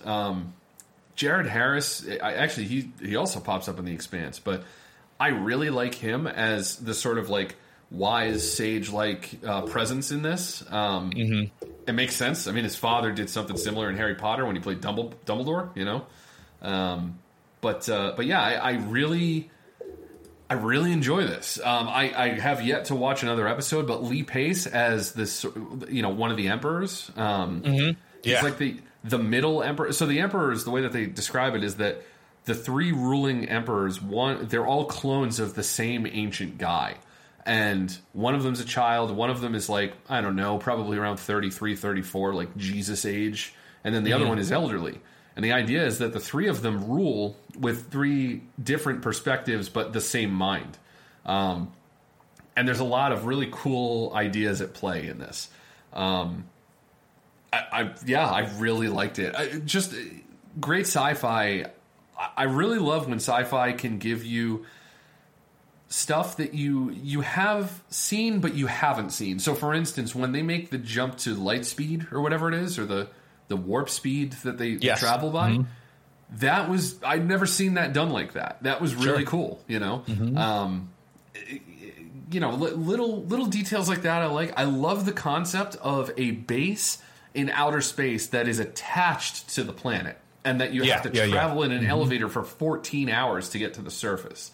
It's just different. It's like it's not you take an X-wing from the main ship down to the surface of the planet. You take this elevator, and then the implications of having something like that. Really cool, really cool. I was really into the first episode. I hope it continues, but I'm definitely checking out the next one. So spoiler alert, I looked up the cast on IMDb. Okay. First of all, the three guys, it's like you said, two men and a child, basically. It's Brother Day, Brother Dusk, and Brother Dawn. Brother Dawn is the youngest one, and they kind of rule, seems like equally, right? Seems that way. Even though one just seems to be the voice. But one Mr. Lester Freeman, a.k.a. Clark Peters, is in this. Okay. This here Foundation show. Lester Freeman, of course, one of the greatest characters from The Wire. Absolutely. And Goyer. Goyer's a part of this too, isn't he? Yeah. David Goyer? Yep. He's, one of the guys who had a hand co-creator. in Batman Begins, and then, less so in The Dark Knight, but he was involved. I think a couple of the Blade movies too, if memory serves, but I think you're right. Yeah. But yeah. Yeah. So, co-created, by David Goyer and Josh Friedman, who wrote, Terminator Dark Fate. We won't bring that up. Snowpiercer, the TV series. Didn't like the movie. Haven't watched the show, so I have no opinion on that. Lock and Key, the Sarah Connor Chronicles, The Black Dahlia, War of the Worlds, and his first story that he has attributed to him, Chain Reaction, the 1996 Keanu Reeves film. Okay. Started strong, but look, sci-fi's this shit. I like that. Yeah. Dude, I am so in with this. I love the look of this. I love the look of the universe, of the different planets. It seems to have that classic sci-fi trope of kid from a poor family or a poor planet has an extraordinary gift or extraordinary learning and is, I don't know, not used, but at least is recruited for their extraordinary gifts or knowledge. God, I love this first episode, man. I love the scope of it. Yeah, but also the other thing I really like about it, the fact that a science fiction story is completely built on the back of like math. It's just like the numbers will not lie. This is what we can't predict individual human beings, but what we can do is look at the curve of time and see where we've come from and use those numbers to figure out when things are going to get bad. And then what did she say? It's just like math. There was a line. It's like math doesn't discriminate or something. Right. Yeah. Math doesn't judge. It just tells you what it is, kind of thing. It's just such a cool concept for a sort of science fiction story that alone has me in. And of course, like those that are in power are like, well, can we do anything to stop it? And they're like, well, you could slow it down, but like the inevitable is the inevitable. Like the math doesn't lie. Like you can do stuff, I guess, I don't know, universally to kind of stop it. There was some line in there that was like, we can see the bigger picture, but like the details we can't see. Like, it's still going to follow the same path, but how we get there is going to be different. Right. So you can do things to delay it, but it's still going to fucking happen. And I'm just like out of my mind about that. That's fucking awesome. Yeah, like what could possibly be happening. And the other thing that's cool about this too is that you're seeing the result of this book in video games like Mass Effect, who have used, elements of this kind of story. For sure. It's just really cool. I'm a big fan of this. It's good shit, man. Good shit. Agreed. Don't know if the boys are going to like it. Law may like it. But I fucking I love this so far. And, for somebody like Tom, he and I have been talking about being BSG buddies for like 3 years. Yeah. Maybe we start with this. Maybe we be foundation buddies. But you know what? I don't want to get into the way of Ted Lasso watching right now. Yeah, so well, it's very important. He fucking loves it. It's very important. Apparently. But yeah, Foundation. I definitely recommend it. I think it's worth giving a shot. So. Awesome, man. Awesome. All right, that's going to do it for TV Roundup. Why don't we take a little pee break? All right. And then come back with what did you watch? All right. Here we go.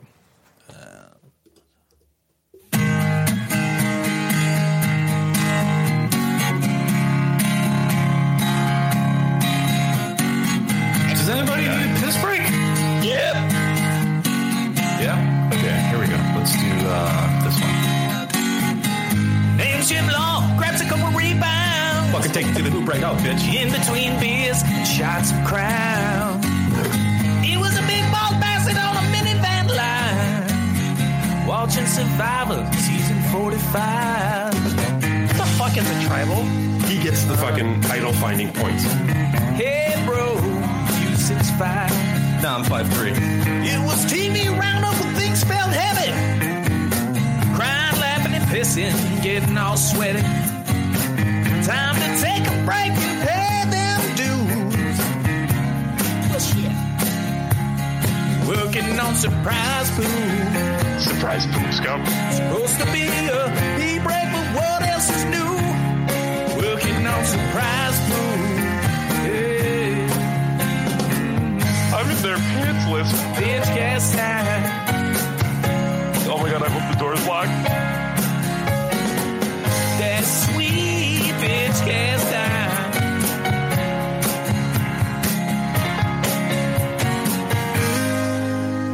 The world I was in no longer existed. If it would have had a sound effect, it would have been this. We drank all night and greened out a bit. World started spinning. Took a jump. I've always been a big fan of Tim. It was a film we were just about to review.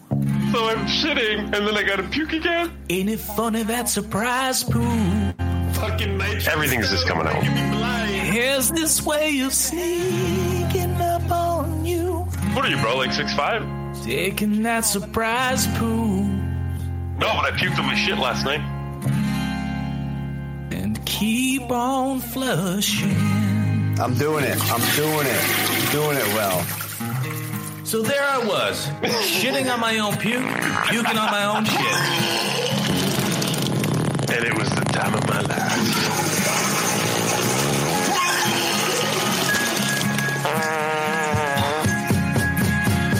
Surprise pool. Surprise pool. Surprise pool. If she would have used it, she would have been using the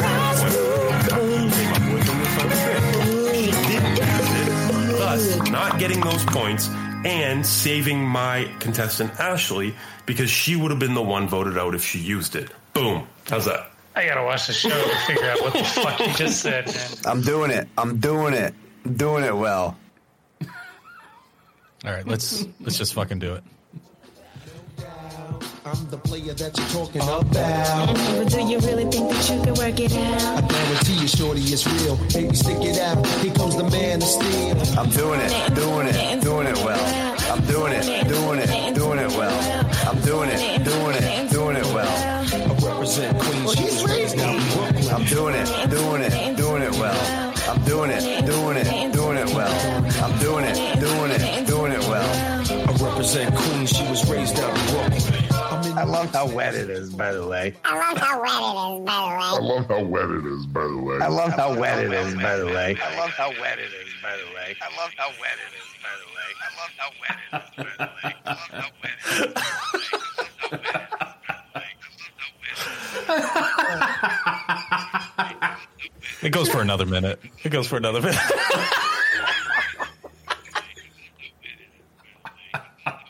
Yeah, let's shut that up.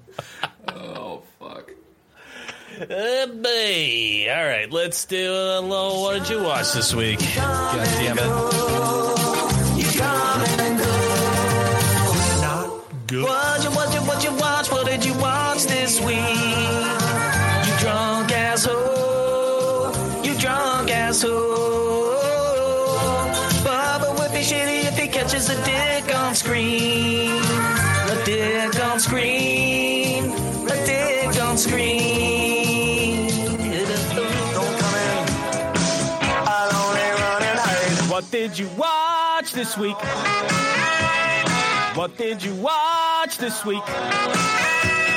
What did you watch this week? The fuck did you watch this week? What you watch this week?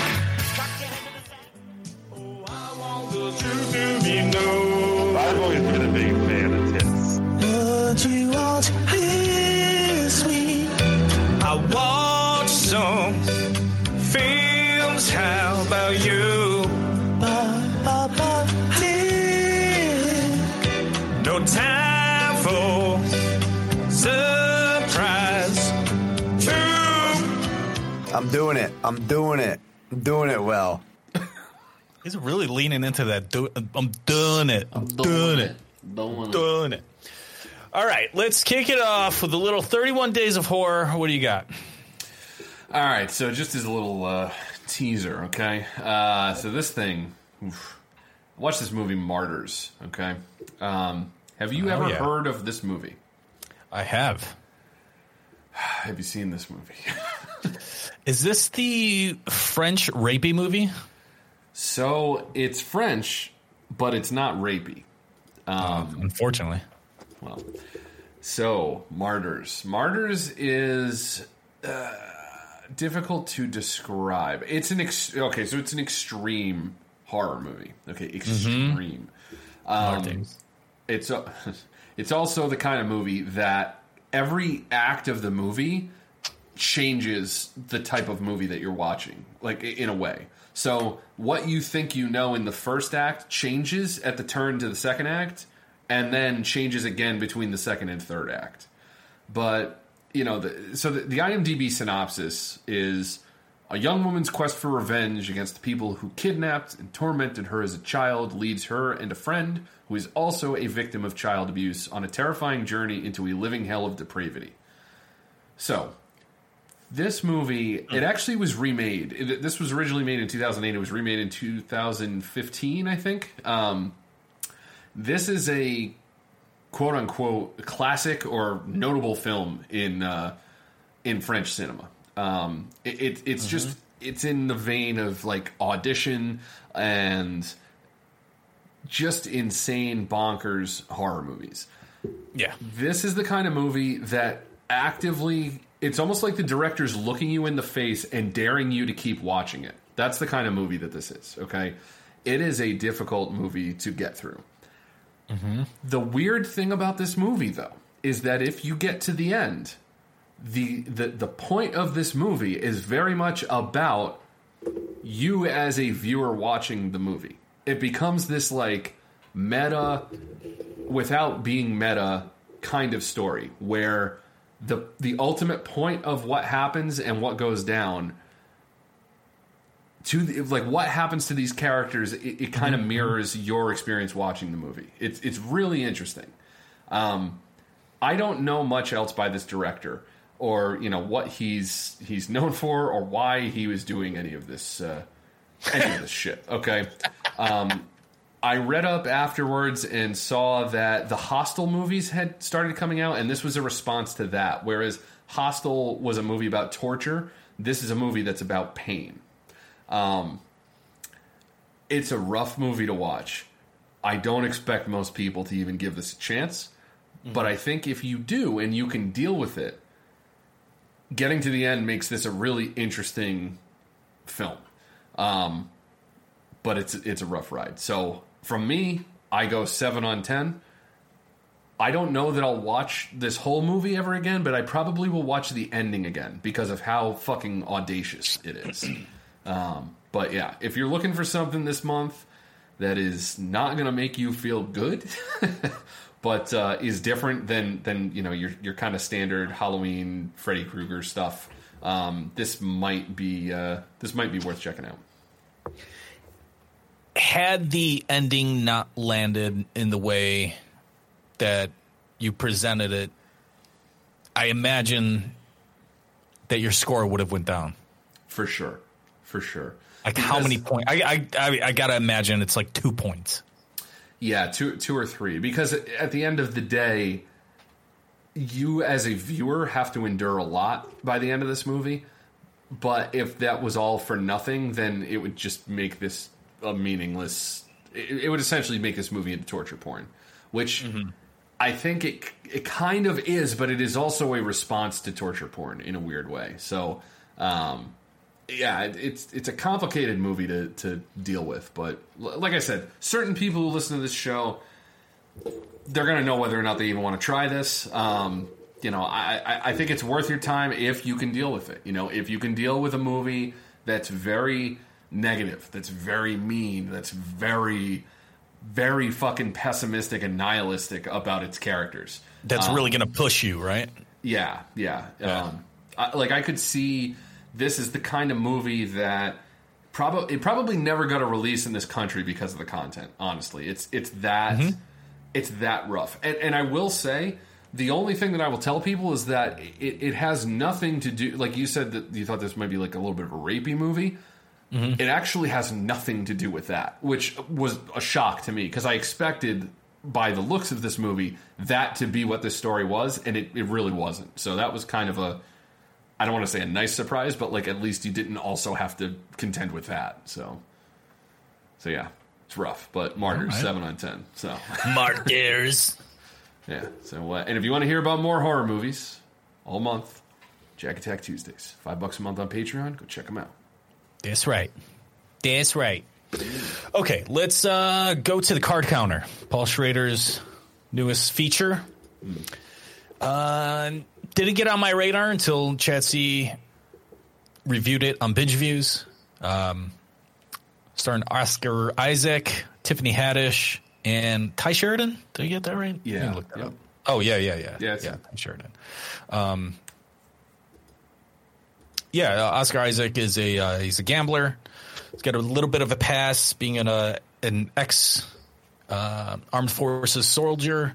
Goes to jail for a few years, comes out, he's a very regimented guy, gets into gambling, card counting. It's kind of how he makes his living, just taking small stacks at a time, not trying to cause too much attention, not trying to be a high roller. I got to say right out the gate, just because we did this a few months ago on Movie Homework, strong Hard 8 vibes. Really strong Hard 8 vibes. Yep. Yeah, all the way down to like the trio. Yeah. Of the three characters, the guy teaching the other kid about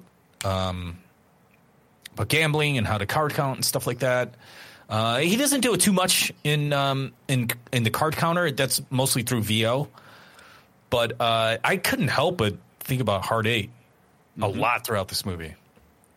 I'm glad you said that because I was trying to think of what movie it reminded me of, and you saying that is, it's spot on. It's right there. Well, that's the thing, right? Like when you have any gambling, any casino kind of like featured or centric movie, you're going to think of all the other casino or gambling centric movies. It just comes up. It's not like it's a huge genre, so the fact that it comes up, you're going to want to compare it to those. Right. How did this get on your radar? Just Schrader, Oscar Isaac fan? How did this come up? Both. I mean, I remember seeing a poster for it, I don't know, 5-6 months ago. and just that Paul Schrader was making a movie, had Oscar Isaac in it, and that's really all I needed to hear. Yeah, sure. Yep. I'm not a huge Paul Schrader fan, but First Reformed was really solid. Rolling Thunder is one of Tarantino's favorites. That was from a Paul Schrader story. Obviously, Taxi Driver. He's also, to me, one of the more interesting filmmakers out there because he comes from the same era as Spielberg and Scorsese and all those guys. Yeah. But he's sort of like separate from them in a way. Like his movies are. I remember for a few years he made a couple movies. One of them was like a Lindsay Lohan movie, and then he made a few movies with Nick Cage that the studios fucked with on him, and he was like actively campaigning against going to see one of them at some point. So he seems like the kind of guy who's like a very, very like particular kind of artist, and I think that shows in this movie. That's that 70s all tour shirt, right? It's that, but it's also you can tell that Paul Schrader also has like a specifically like a more negative view, more negative outlook on life too. Oh, he's super cynical, dude. Yeah, like super cynical. You watch this and you get shades of Taxi Driver, you get shades of like Raging Bull, right? I mean, there's pieces of his other work in this story, even First Reformed. I mean, First Reformed was all was narrated by the main character. He's a guy who has his own sort of view of the world, and you're getting that firsthand from his diaries and his voiceover, but maybe that's not necessarily the way things are kind of right, deal, right. I think there's a bit of that in this movie. I don't know. Where did you... I'll say this. So the acting, right? I'm not a Tiffany Haddish fan. I don't find her funny. Weakest part of the movie. Weakest part of the movie, but to me, this was like the first time where I saw her, and I'm like, she could actually be a decent actress. Like, just don't be a comedian, Yeah, she could. I mean, that's definitely like, I'm a comedian, but now I'm starting to get these acting gigs, and fuck, I like money, so like, let's get a paycheck. She's better in this than I've seen her in other things. Yeah, but it's still lacking. You're going up against Oscar Isaac. You know what I mean? Like, exactly. You have to fucking bring it. And of course, like Ty Sheridan does. Like this kid,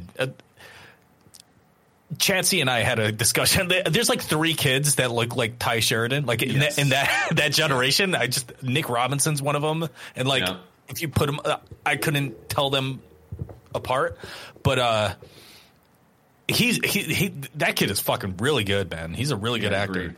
Agreed. And so he could hold his own with Oscar Isaac, and I think Tiffany Haddish does too. But that could just be like, it could just be like stage, like comedian confidence. Yeah. But her delivery, like, is not good. Her dialogue delivery is not good. It's definitely lacking that those chops, and I don't think the movie suffers from it. Because I really like the movie.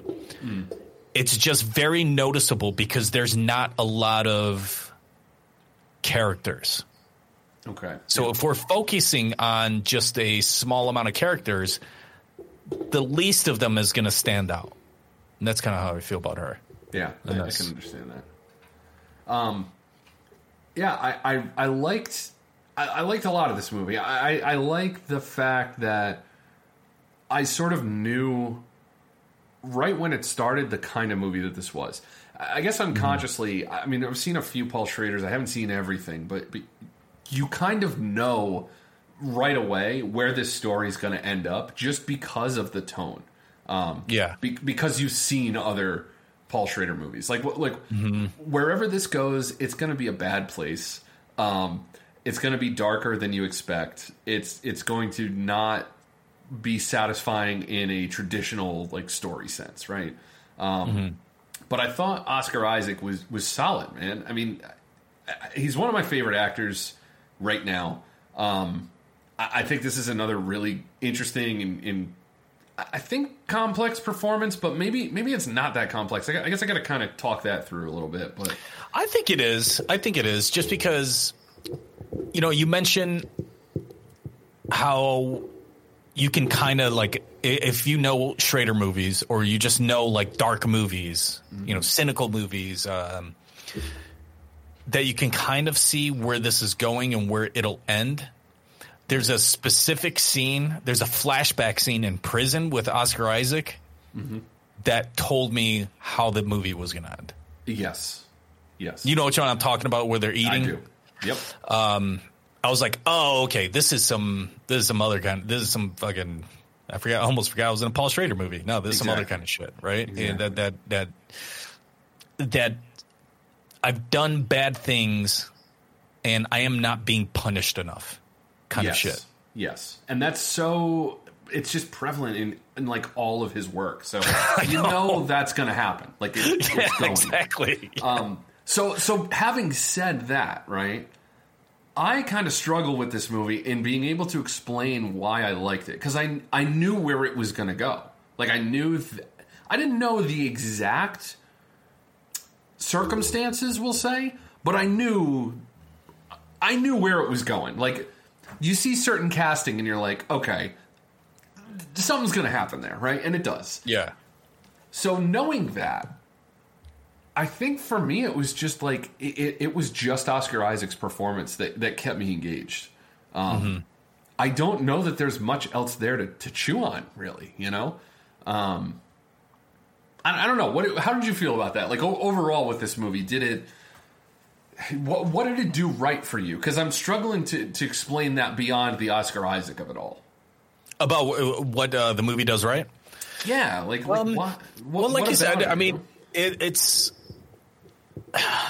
I'm trying to take the Oscar Isaac like fanboyness like out of sure answering the question, and just like looking at it objectively. I think he just works as a character. He's obviously very conflicted. He has all these flashbacks. His VO tells us that, you know, again, like I said before, in the intro, is, you know, very regimented guy. He likes things a certain way. But then you get the contrast of that. And this is where I do want to agree with you when you say, like, I don't know if this is I don't know what you say, like a dynamic performance or like conflicted performance, but I totally think it is, because the result is basically how he lives now.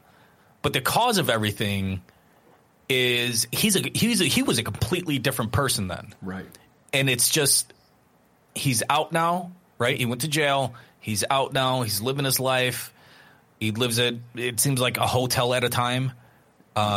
He even mentions it. He's like, it's kind of a grind, you know, like, this is just what I do. And I think that's part of the punishment too. Like, he's not forgiven himself for the things that he's done. And maybe at some point he thought being in jail would absolve him of all that shit, but it's still lingering with him because he has that conscience. And I think that's a big part of why I fucking love the movie, is the characterization of the Oscar Isaac character, because there are so many fucking complicated emotions built up into that. And when Tyus Sheridan comes into his life, it adds another layer of characterization while opening those wounds, I think, you know, and making them fresh again and making them fucking sting.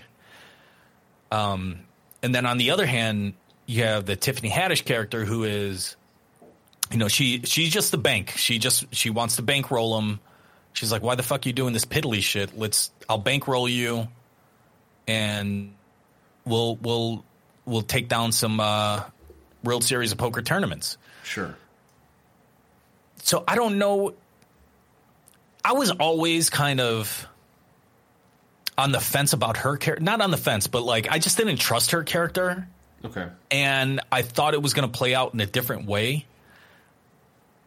Saying that, I think, again, just trying to parse this out as we're fucking talking, I think that maybe, you know, she represents that side, you know, the door forward into, because this is Schrader, right? Schrader, for whatever the fuck he's done in his life, probably just being a fucking Catholic is enough. But he's always trying to exercise some demons in his fucking scripts and his movies. Yeah. And we're almost 45 years, almost 50 years into his career, and he's still doing it. What the fuck, man? Like, they turn out to be good movies, but Jesus Christ, fucking talk to somebody. I know. Like film is just such an outlet for this guy's fucking darkness, and it's like I'm trying to. So I'm looking at his filmography, right? It's got a lot of writing credits, but okay, Blue Collar, right? Isn't that the? Let me look that up quick. Is that the Richard Pryor movie? Yeah, I think so. Yeah. Okay. So he comes out the game with a Richard Pryor flick. Okay. Then he goes to Hardcore. You know what Hardcore is about? Hardcore, isn't that... Doesn't a rich guy's daughter get kidnapped and then they rape her and he has to watch it or something? So basically, yeah. It's George C. Scott, and his daughter is I believe, kidnapped and thrown into pornography, and he has to go and find her. Yeah. But, like, that's how he comes out the gate. That obviously, he's a Taxi Driver before that is writing, right? But you look through his filmography, and you're just like, this guy...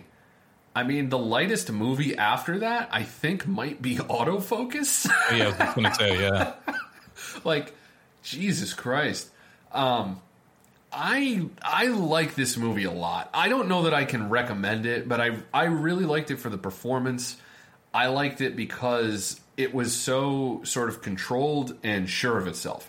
The fact that this movie got made at all, I think, is a great thing, because I don't think that there's a lot of films that are getting this kind of chance anymore to be made or released. They would have slapped some kind of funky music on it to change to completely. The studio would have slapped some fucking funky music on it to make it a completely different tone of film. Right. Like, I'm interested to know if he had any interference on this, which I have to assume he probably did not, because he's been vocal in the past when that has happened. So, so yeah, I don't know. Thinking in terms of ratings here, I think it's a 7 for me. I certainly like it more than a 6, but I don't love it enough to give it an 8. So I think a 7 is appropriate for this one. But yeah. I love it enough to give it an 8. I had a fucking blast with this. Jesus. I don't know if I had a blast with it. That's probably the wrong word. How bad was your week? Fuck. I know you just came back from vacation, but God. Oh, when he ties himself up and he punches himself in the dick, I was having a blast with that. No, I had again, like I was going to say, I had a great time. I didn't have a great time. It was a fucking good movie. And I just appreciate it just based on that, man. I'm a moody motherfucker, and I like moody motherfucker movies, you know? So, like, this is kind of my shit. And, not to mention the soundtrack. The soundtrack and the score, like, right away, I'm like, I know this. What the fuck is this? So I looked it up. I paused it, looked it up right away. It's the bass player, Robert Bean, from one of my favorite bands, Black Rebel Motorcycle Club, does the soundtrack for this. Oh, okay. Nice. So he's all over this. And, again, Black Rebel Motorcycle Club, super fucking moody band that I always thought, like, why aren't any of these fucking songs in movies? And he winds up doing a fucking soundtrack. And oh, nice. So I got to count that in the favor, just because.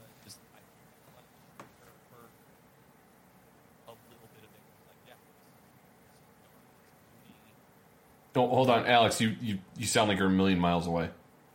Oh, my bad. There you go. Back to normal. Yeah. Nope. Back a million miles away. Fucking new mic. New mic. Here we go. Okay. Yeah. So, where the fuck was I? Yeah. So, yeah, I just figured, like, Black Rebel Motorcycle Club, moody shit. Schrader was like, that's my shit. Put it in. And I think it adds to the characterization of Oscar Isaac's character and the whole world that he's built for himself. It's like he's just not living in this world. He's built his own fucking way. And this is how he chooses to live his life. And I think the music kind of acts as a background for all that. I fucking really love this movie, man. I really did. Again, like Tiffany Haddish is not great in it. She's serviceable. You know, she does the job of what that character needs to do. Ty Sheridan, I think, is fucking great.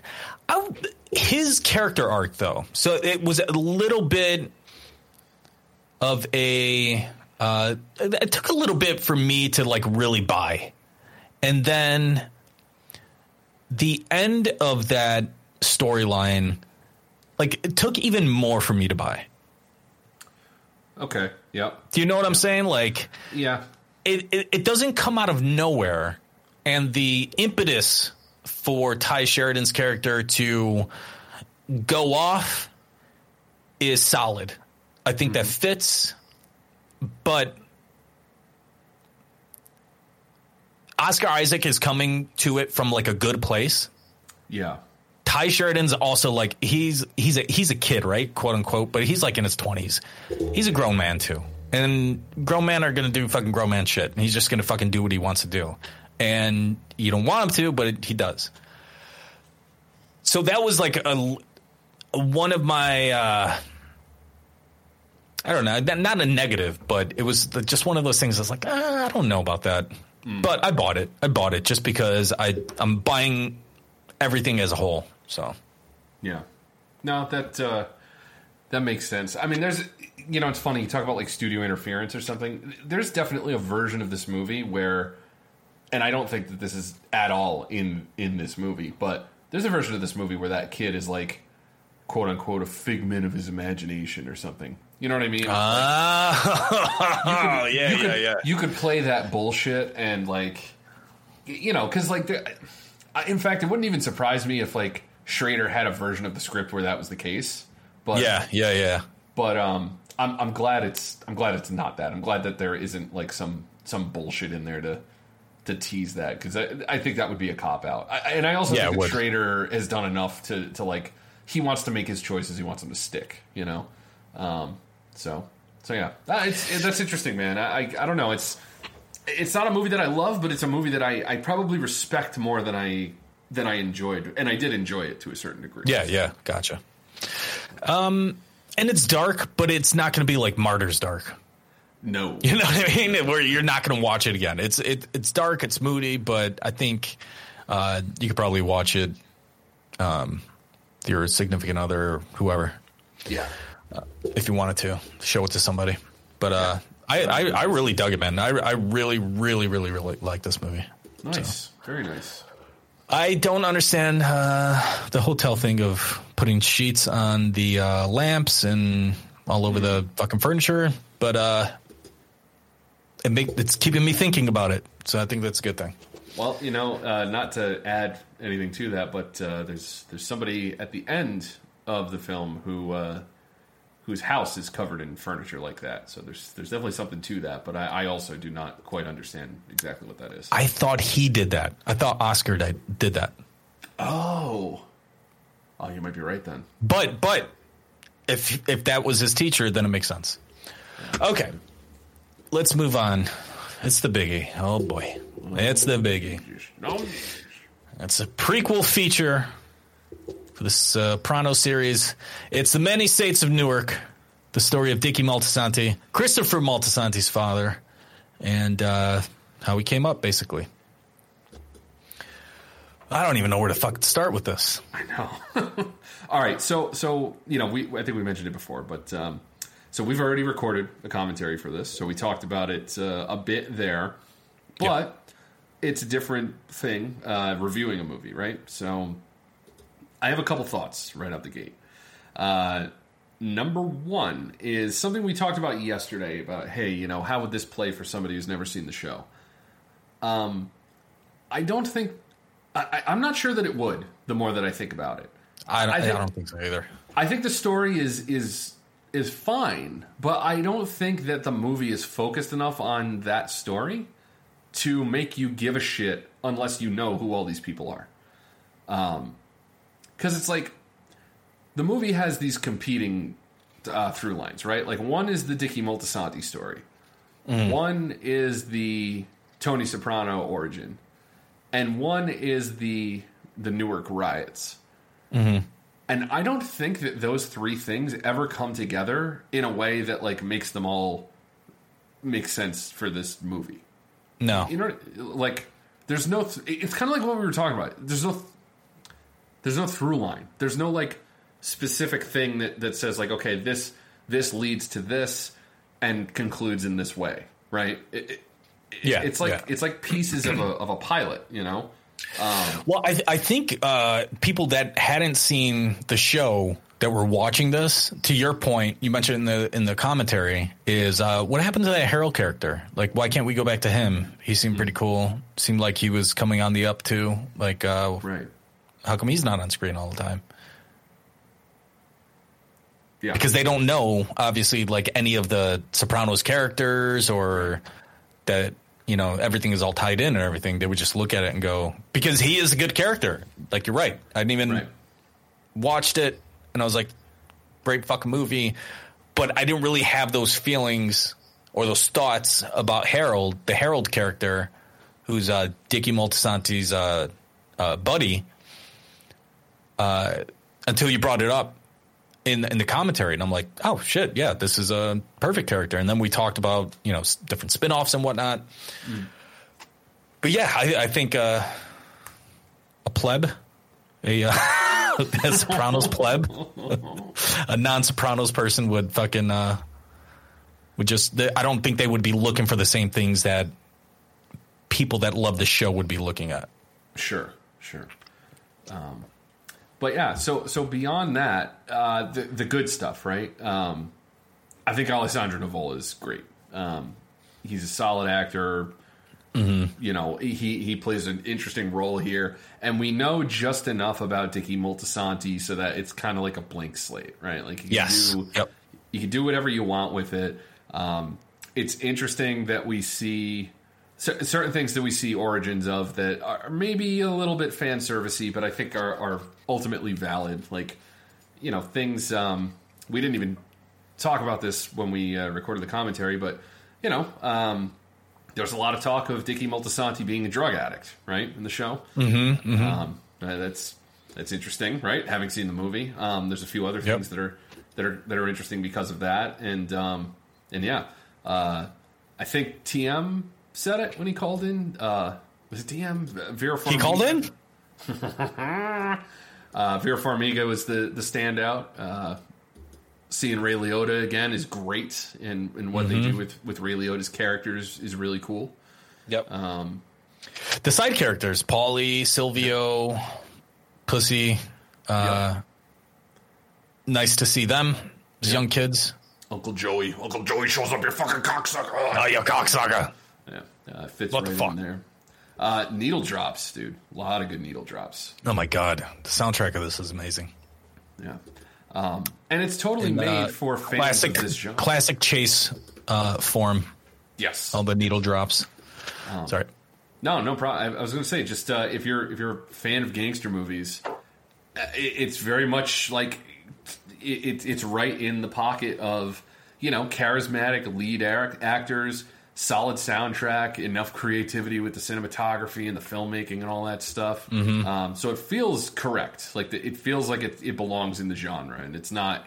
It doesn't feel like an imitator, if that makes sense. But yeah, I don't know. Any other things that you like really loved about the movie that didn't mention? Like TM said in his voicemail, it's fucking amazing just to be back in this world. Yeah, I think that's one of the things that stood out to me. Like even just waking up this morning, I woke up and I got myself a gun. So that was stupid. No, but I woke up this morning like thinking about the film and everything. I already watched it twice. Can't wait to watch it again. And I was thinking that's what I came away with. I think mostly is like it's 40 years or something in the past, 30, 40 years in the past. Yeah. But it's still the same world, dude. And I fucking love that. I love that it feels like we're in the show. Even though we don't we're not pulling up to the giant fucking driveway to Tony's house. You know, we're at Satriale's, right? We're on the fucking street. We're in the back room of Satriale's. We're fucking, we're there. We're fucking there. Yeah. Everybody's still got fucking loving it. They got the gomage, you know, all that shit. Yeah. A lot of the characters have similar tendencies to the ones that they do in the show. We see what plays out with some of that stuff. But yeah, I mean, at the end of the day, I think this movie is just it's a very solid follow-up to the series. But it's like TM said, we should get more from this. This should be a series, or there should be another movie or something. It's just it's really odd that this is a movie. It just doesn't. It feels like it's teeing up so much more. And if this is all that we get, it's fine. But there's just a lot left on the table, I think. Well, it's like we brought up in the commentary, and you guys can listen to that after the free binge. Do a commentary for the Many Saints of Newark and the full binge.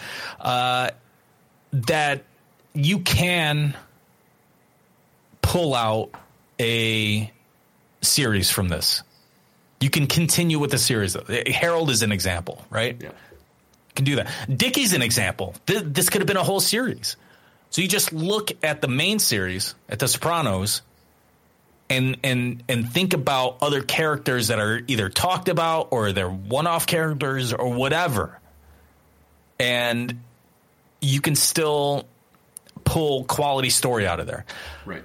But, you know, like I was mentioning, I think the fact that they didn't do this series is the fact that David Chase is in his 80s and he's like, I got fucking a feature, boys. I got a feature in me. I don't know if I could do fucking 10 episodes. Yep. So I don't know, but I'm fucking thankful that we got this at the very least. Could it have been? This is what I was thinking about this morning too. Would it have been better? Not right after The Sopranos ended, or even a couple years after it ended. Would it have been better earlier? Like, could this have benefited, say, let's see, that show ended in what, 2007, I think? Say even fucking 10 years later. Which is, we're removed from that 4 years. So would that have been better? Would 5 years have been better? I don't know. Yeah. It's just very weird timing, but it fucking landed. I was worried about it. I was worried about it landing. Yeah. I mean, I think that the thing that's nice about this is regardless of how we might feel about, you know, how much is here or like what we got or those sorts of things, it's nice to see that the quality level is as high as it is, because regardless of some of the creative choices that are made in terms of like what is put on screen or whatever, I'm happy to report that it's like you said, you're back in the world, and this feels like a movie, whereas the show felt like a show. I will say that. That's true. But it's the correct level of effort that was put forth to make this thing. It's not a mail-in. It's not an afterthought. It's the right thing, and I think that's really comforting to see. So yeah, I think it's like after I watched the pilot, I think it was like one season behind. I think I started season 2 watching the show, and I remember watching the pilot and thinking like, well, this is great. This is like a fucking Scorsese movie, right? This is a fucking gangster movie, and that's exactly what you said. Like, the last act of the film when we're doing the commentary is like, this is just an extension of gangster movies. This is fucking fellas. This is, you know what I mean? Like, right. It feels part of that fucking DNA and fabric of gangster movies, and I fucking love it for that. Yeah. All right, man. Well, we did a whole commentary. We're going to drop a rating on this. It's a 9 on 10, big. It's 9 on 10, but holy shit. Yeah, I love it. I'm a huge Sopranos fife. I texted Pete probably halfway through watching it the first time saying we have to do a Many Saints of Newark tour the next time I go to Jersey.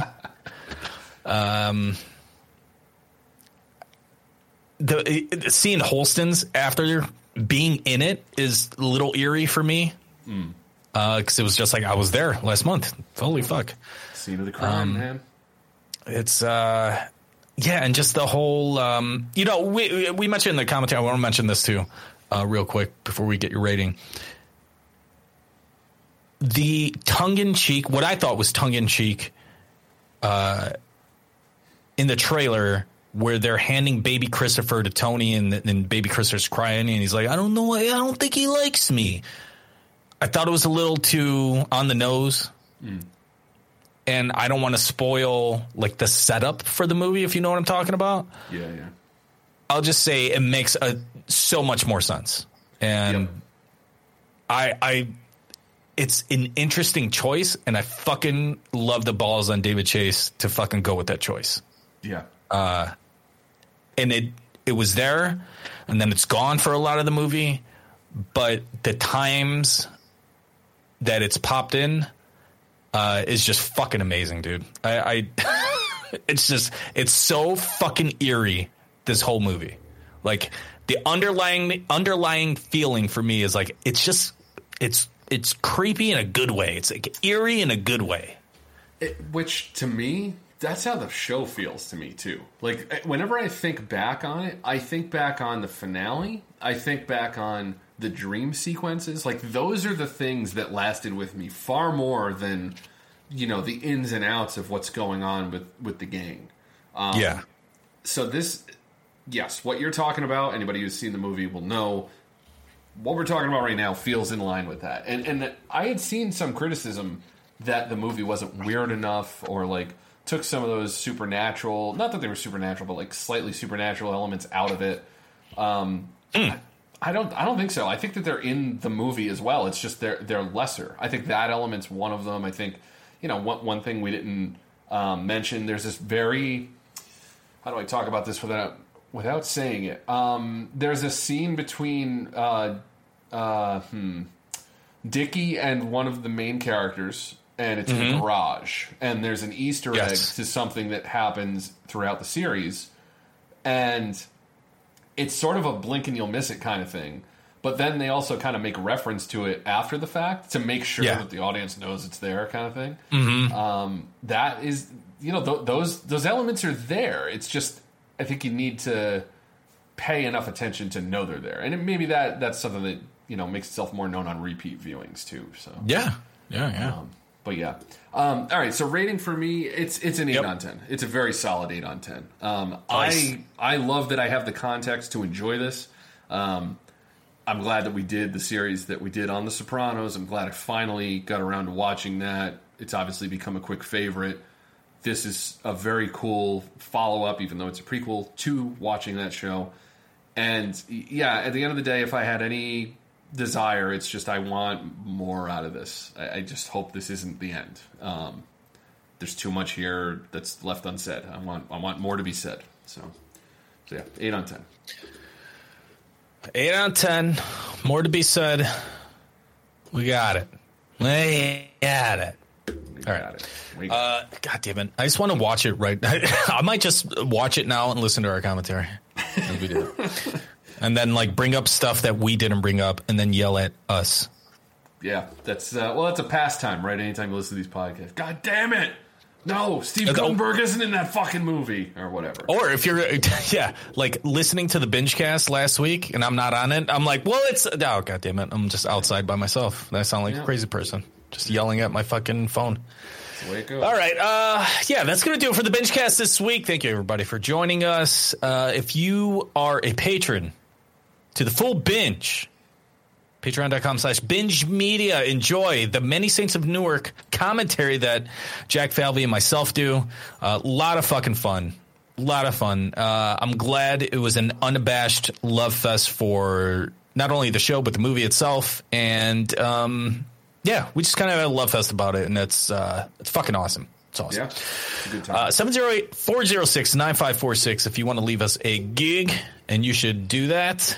Leave us a goog. Give us a review. Let us know about any new shows or movies. Very disappointed nobody mentioned Squid Game, but that's okay. What else? Yes. Again, if you're not part of the full binge, you should be. Patreon, $5 a month. Get yourself a shot glass, maybe a pint glass, and a monthly happy hour on Discord. Hang out with us. And then you get... all right, nice. I'm doing it. He just I'm doing it. prompted me. Doing it well. All right, let's get out of here. Peace. I'm the player that you're talking about. But do you really think that you can work it out? I guarantee you, shorty, it's real. Baby, stick it out. Here comes the man of steel. I'm doing it well. I'm doing it well. I'm doing it well. I represent Queens. She's raised down in Brooklyn. I'm doing it well. I'm doing it well. I'm doing it well. I represent Queens. She was raised down in Brooklyn. I love how wet it is, by the way. I love how wet it is, by the way. I love how wet it is, by the way. I love how wet it is, by the way. I love how wet it is, by the way. It's piss-provoking. Thank you for listening to the BingeCast on BingeMedia.net. To listen to the full binge, subscribe to our Patreon at patreon.com/BingeMedia. Binge Media patrons will get access to the full binge. The BingeCast 4-hour show on a private RSS feed. And they'll get it a full 24 hours before it hits the public RSS feed. Binge Media patrons also get other perks. So check us out at patreon.com/BingeMedia. Subscribe to the Binge Media Podcast Network at Apple Podcasts, Spotify, Stitcher, or wherever you get your podcasts. And now, the full binge. Look at me, I'm a movie fan.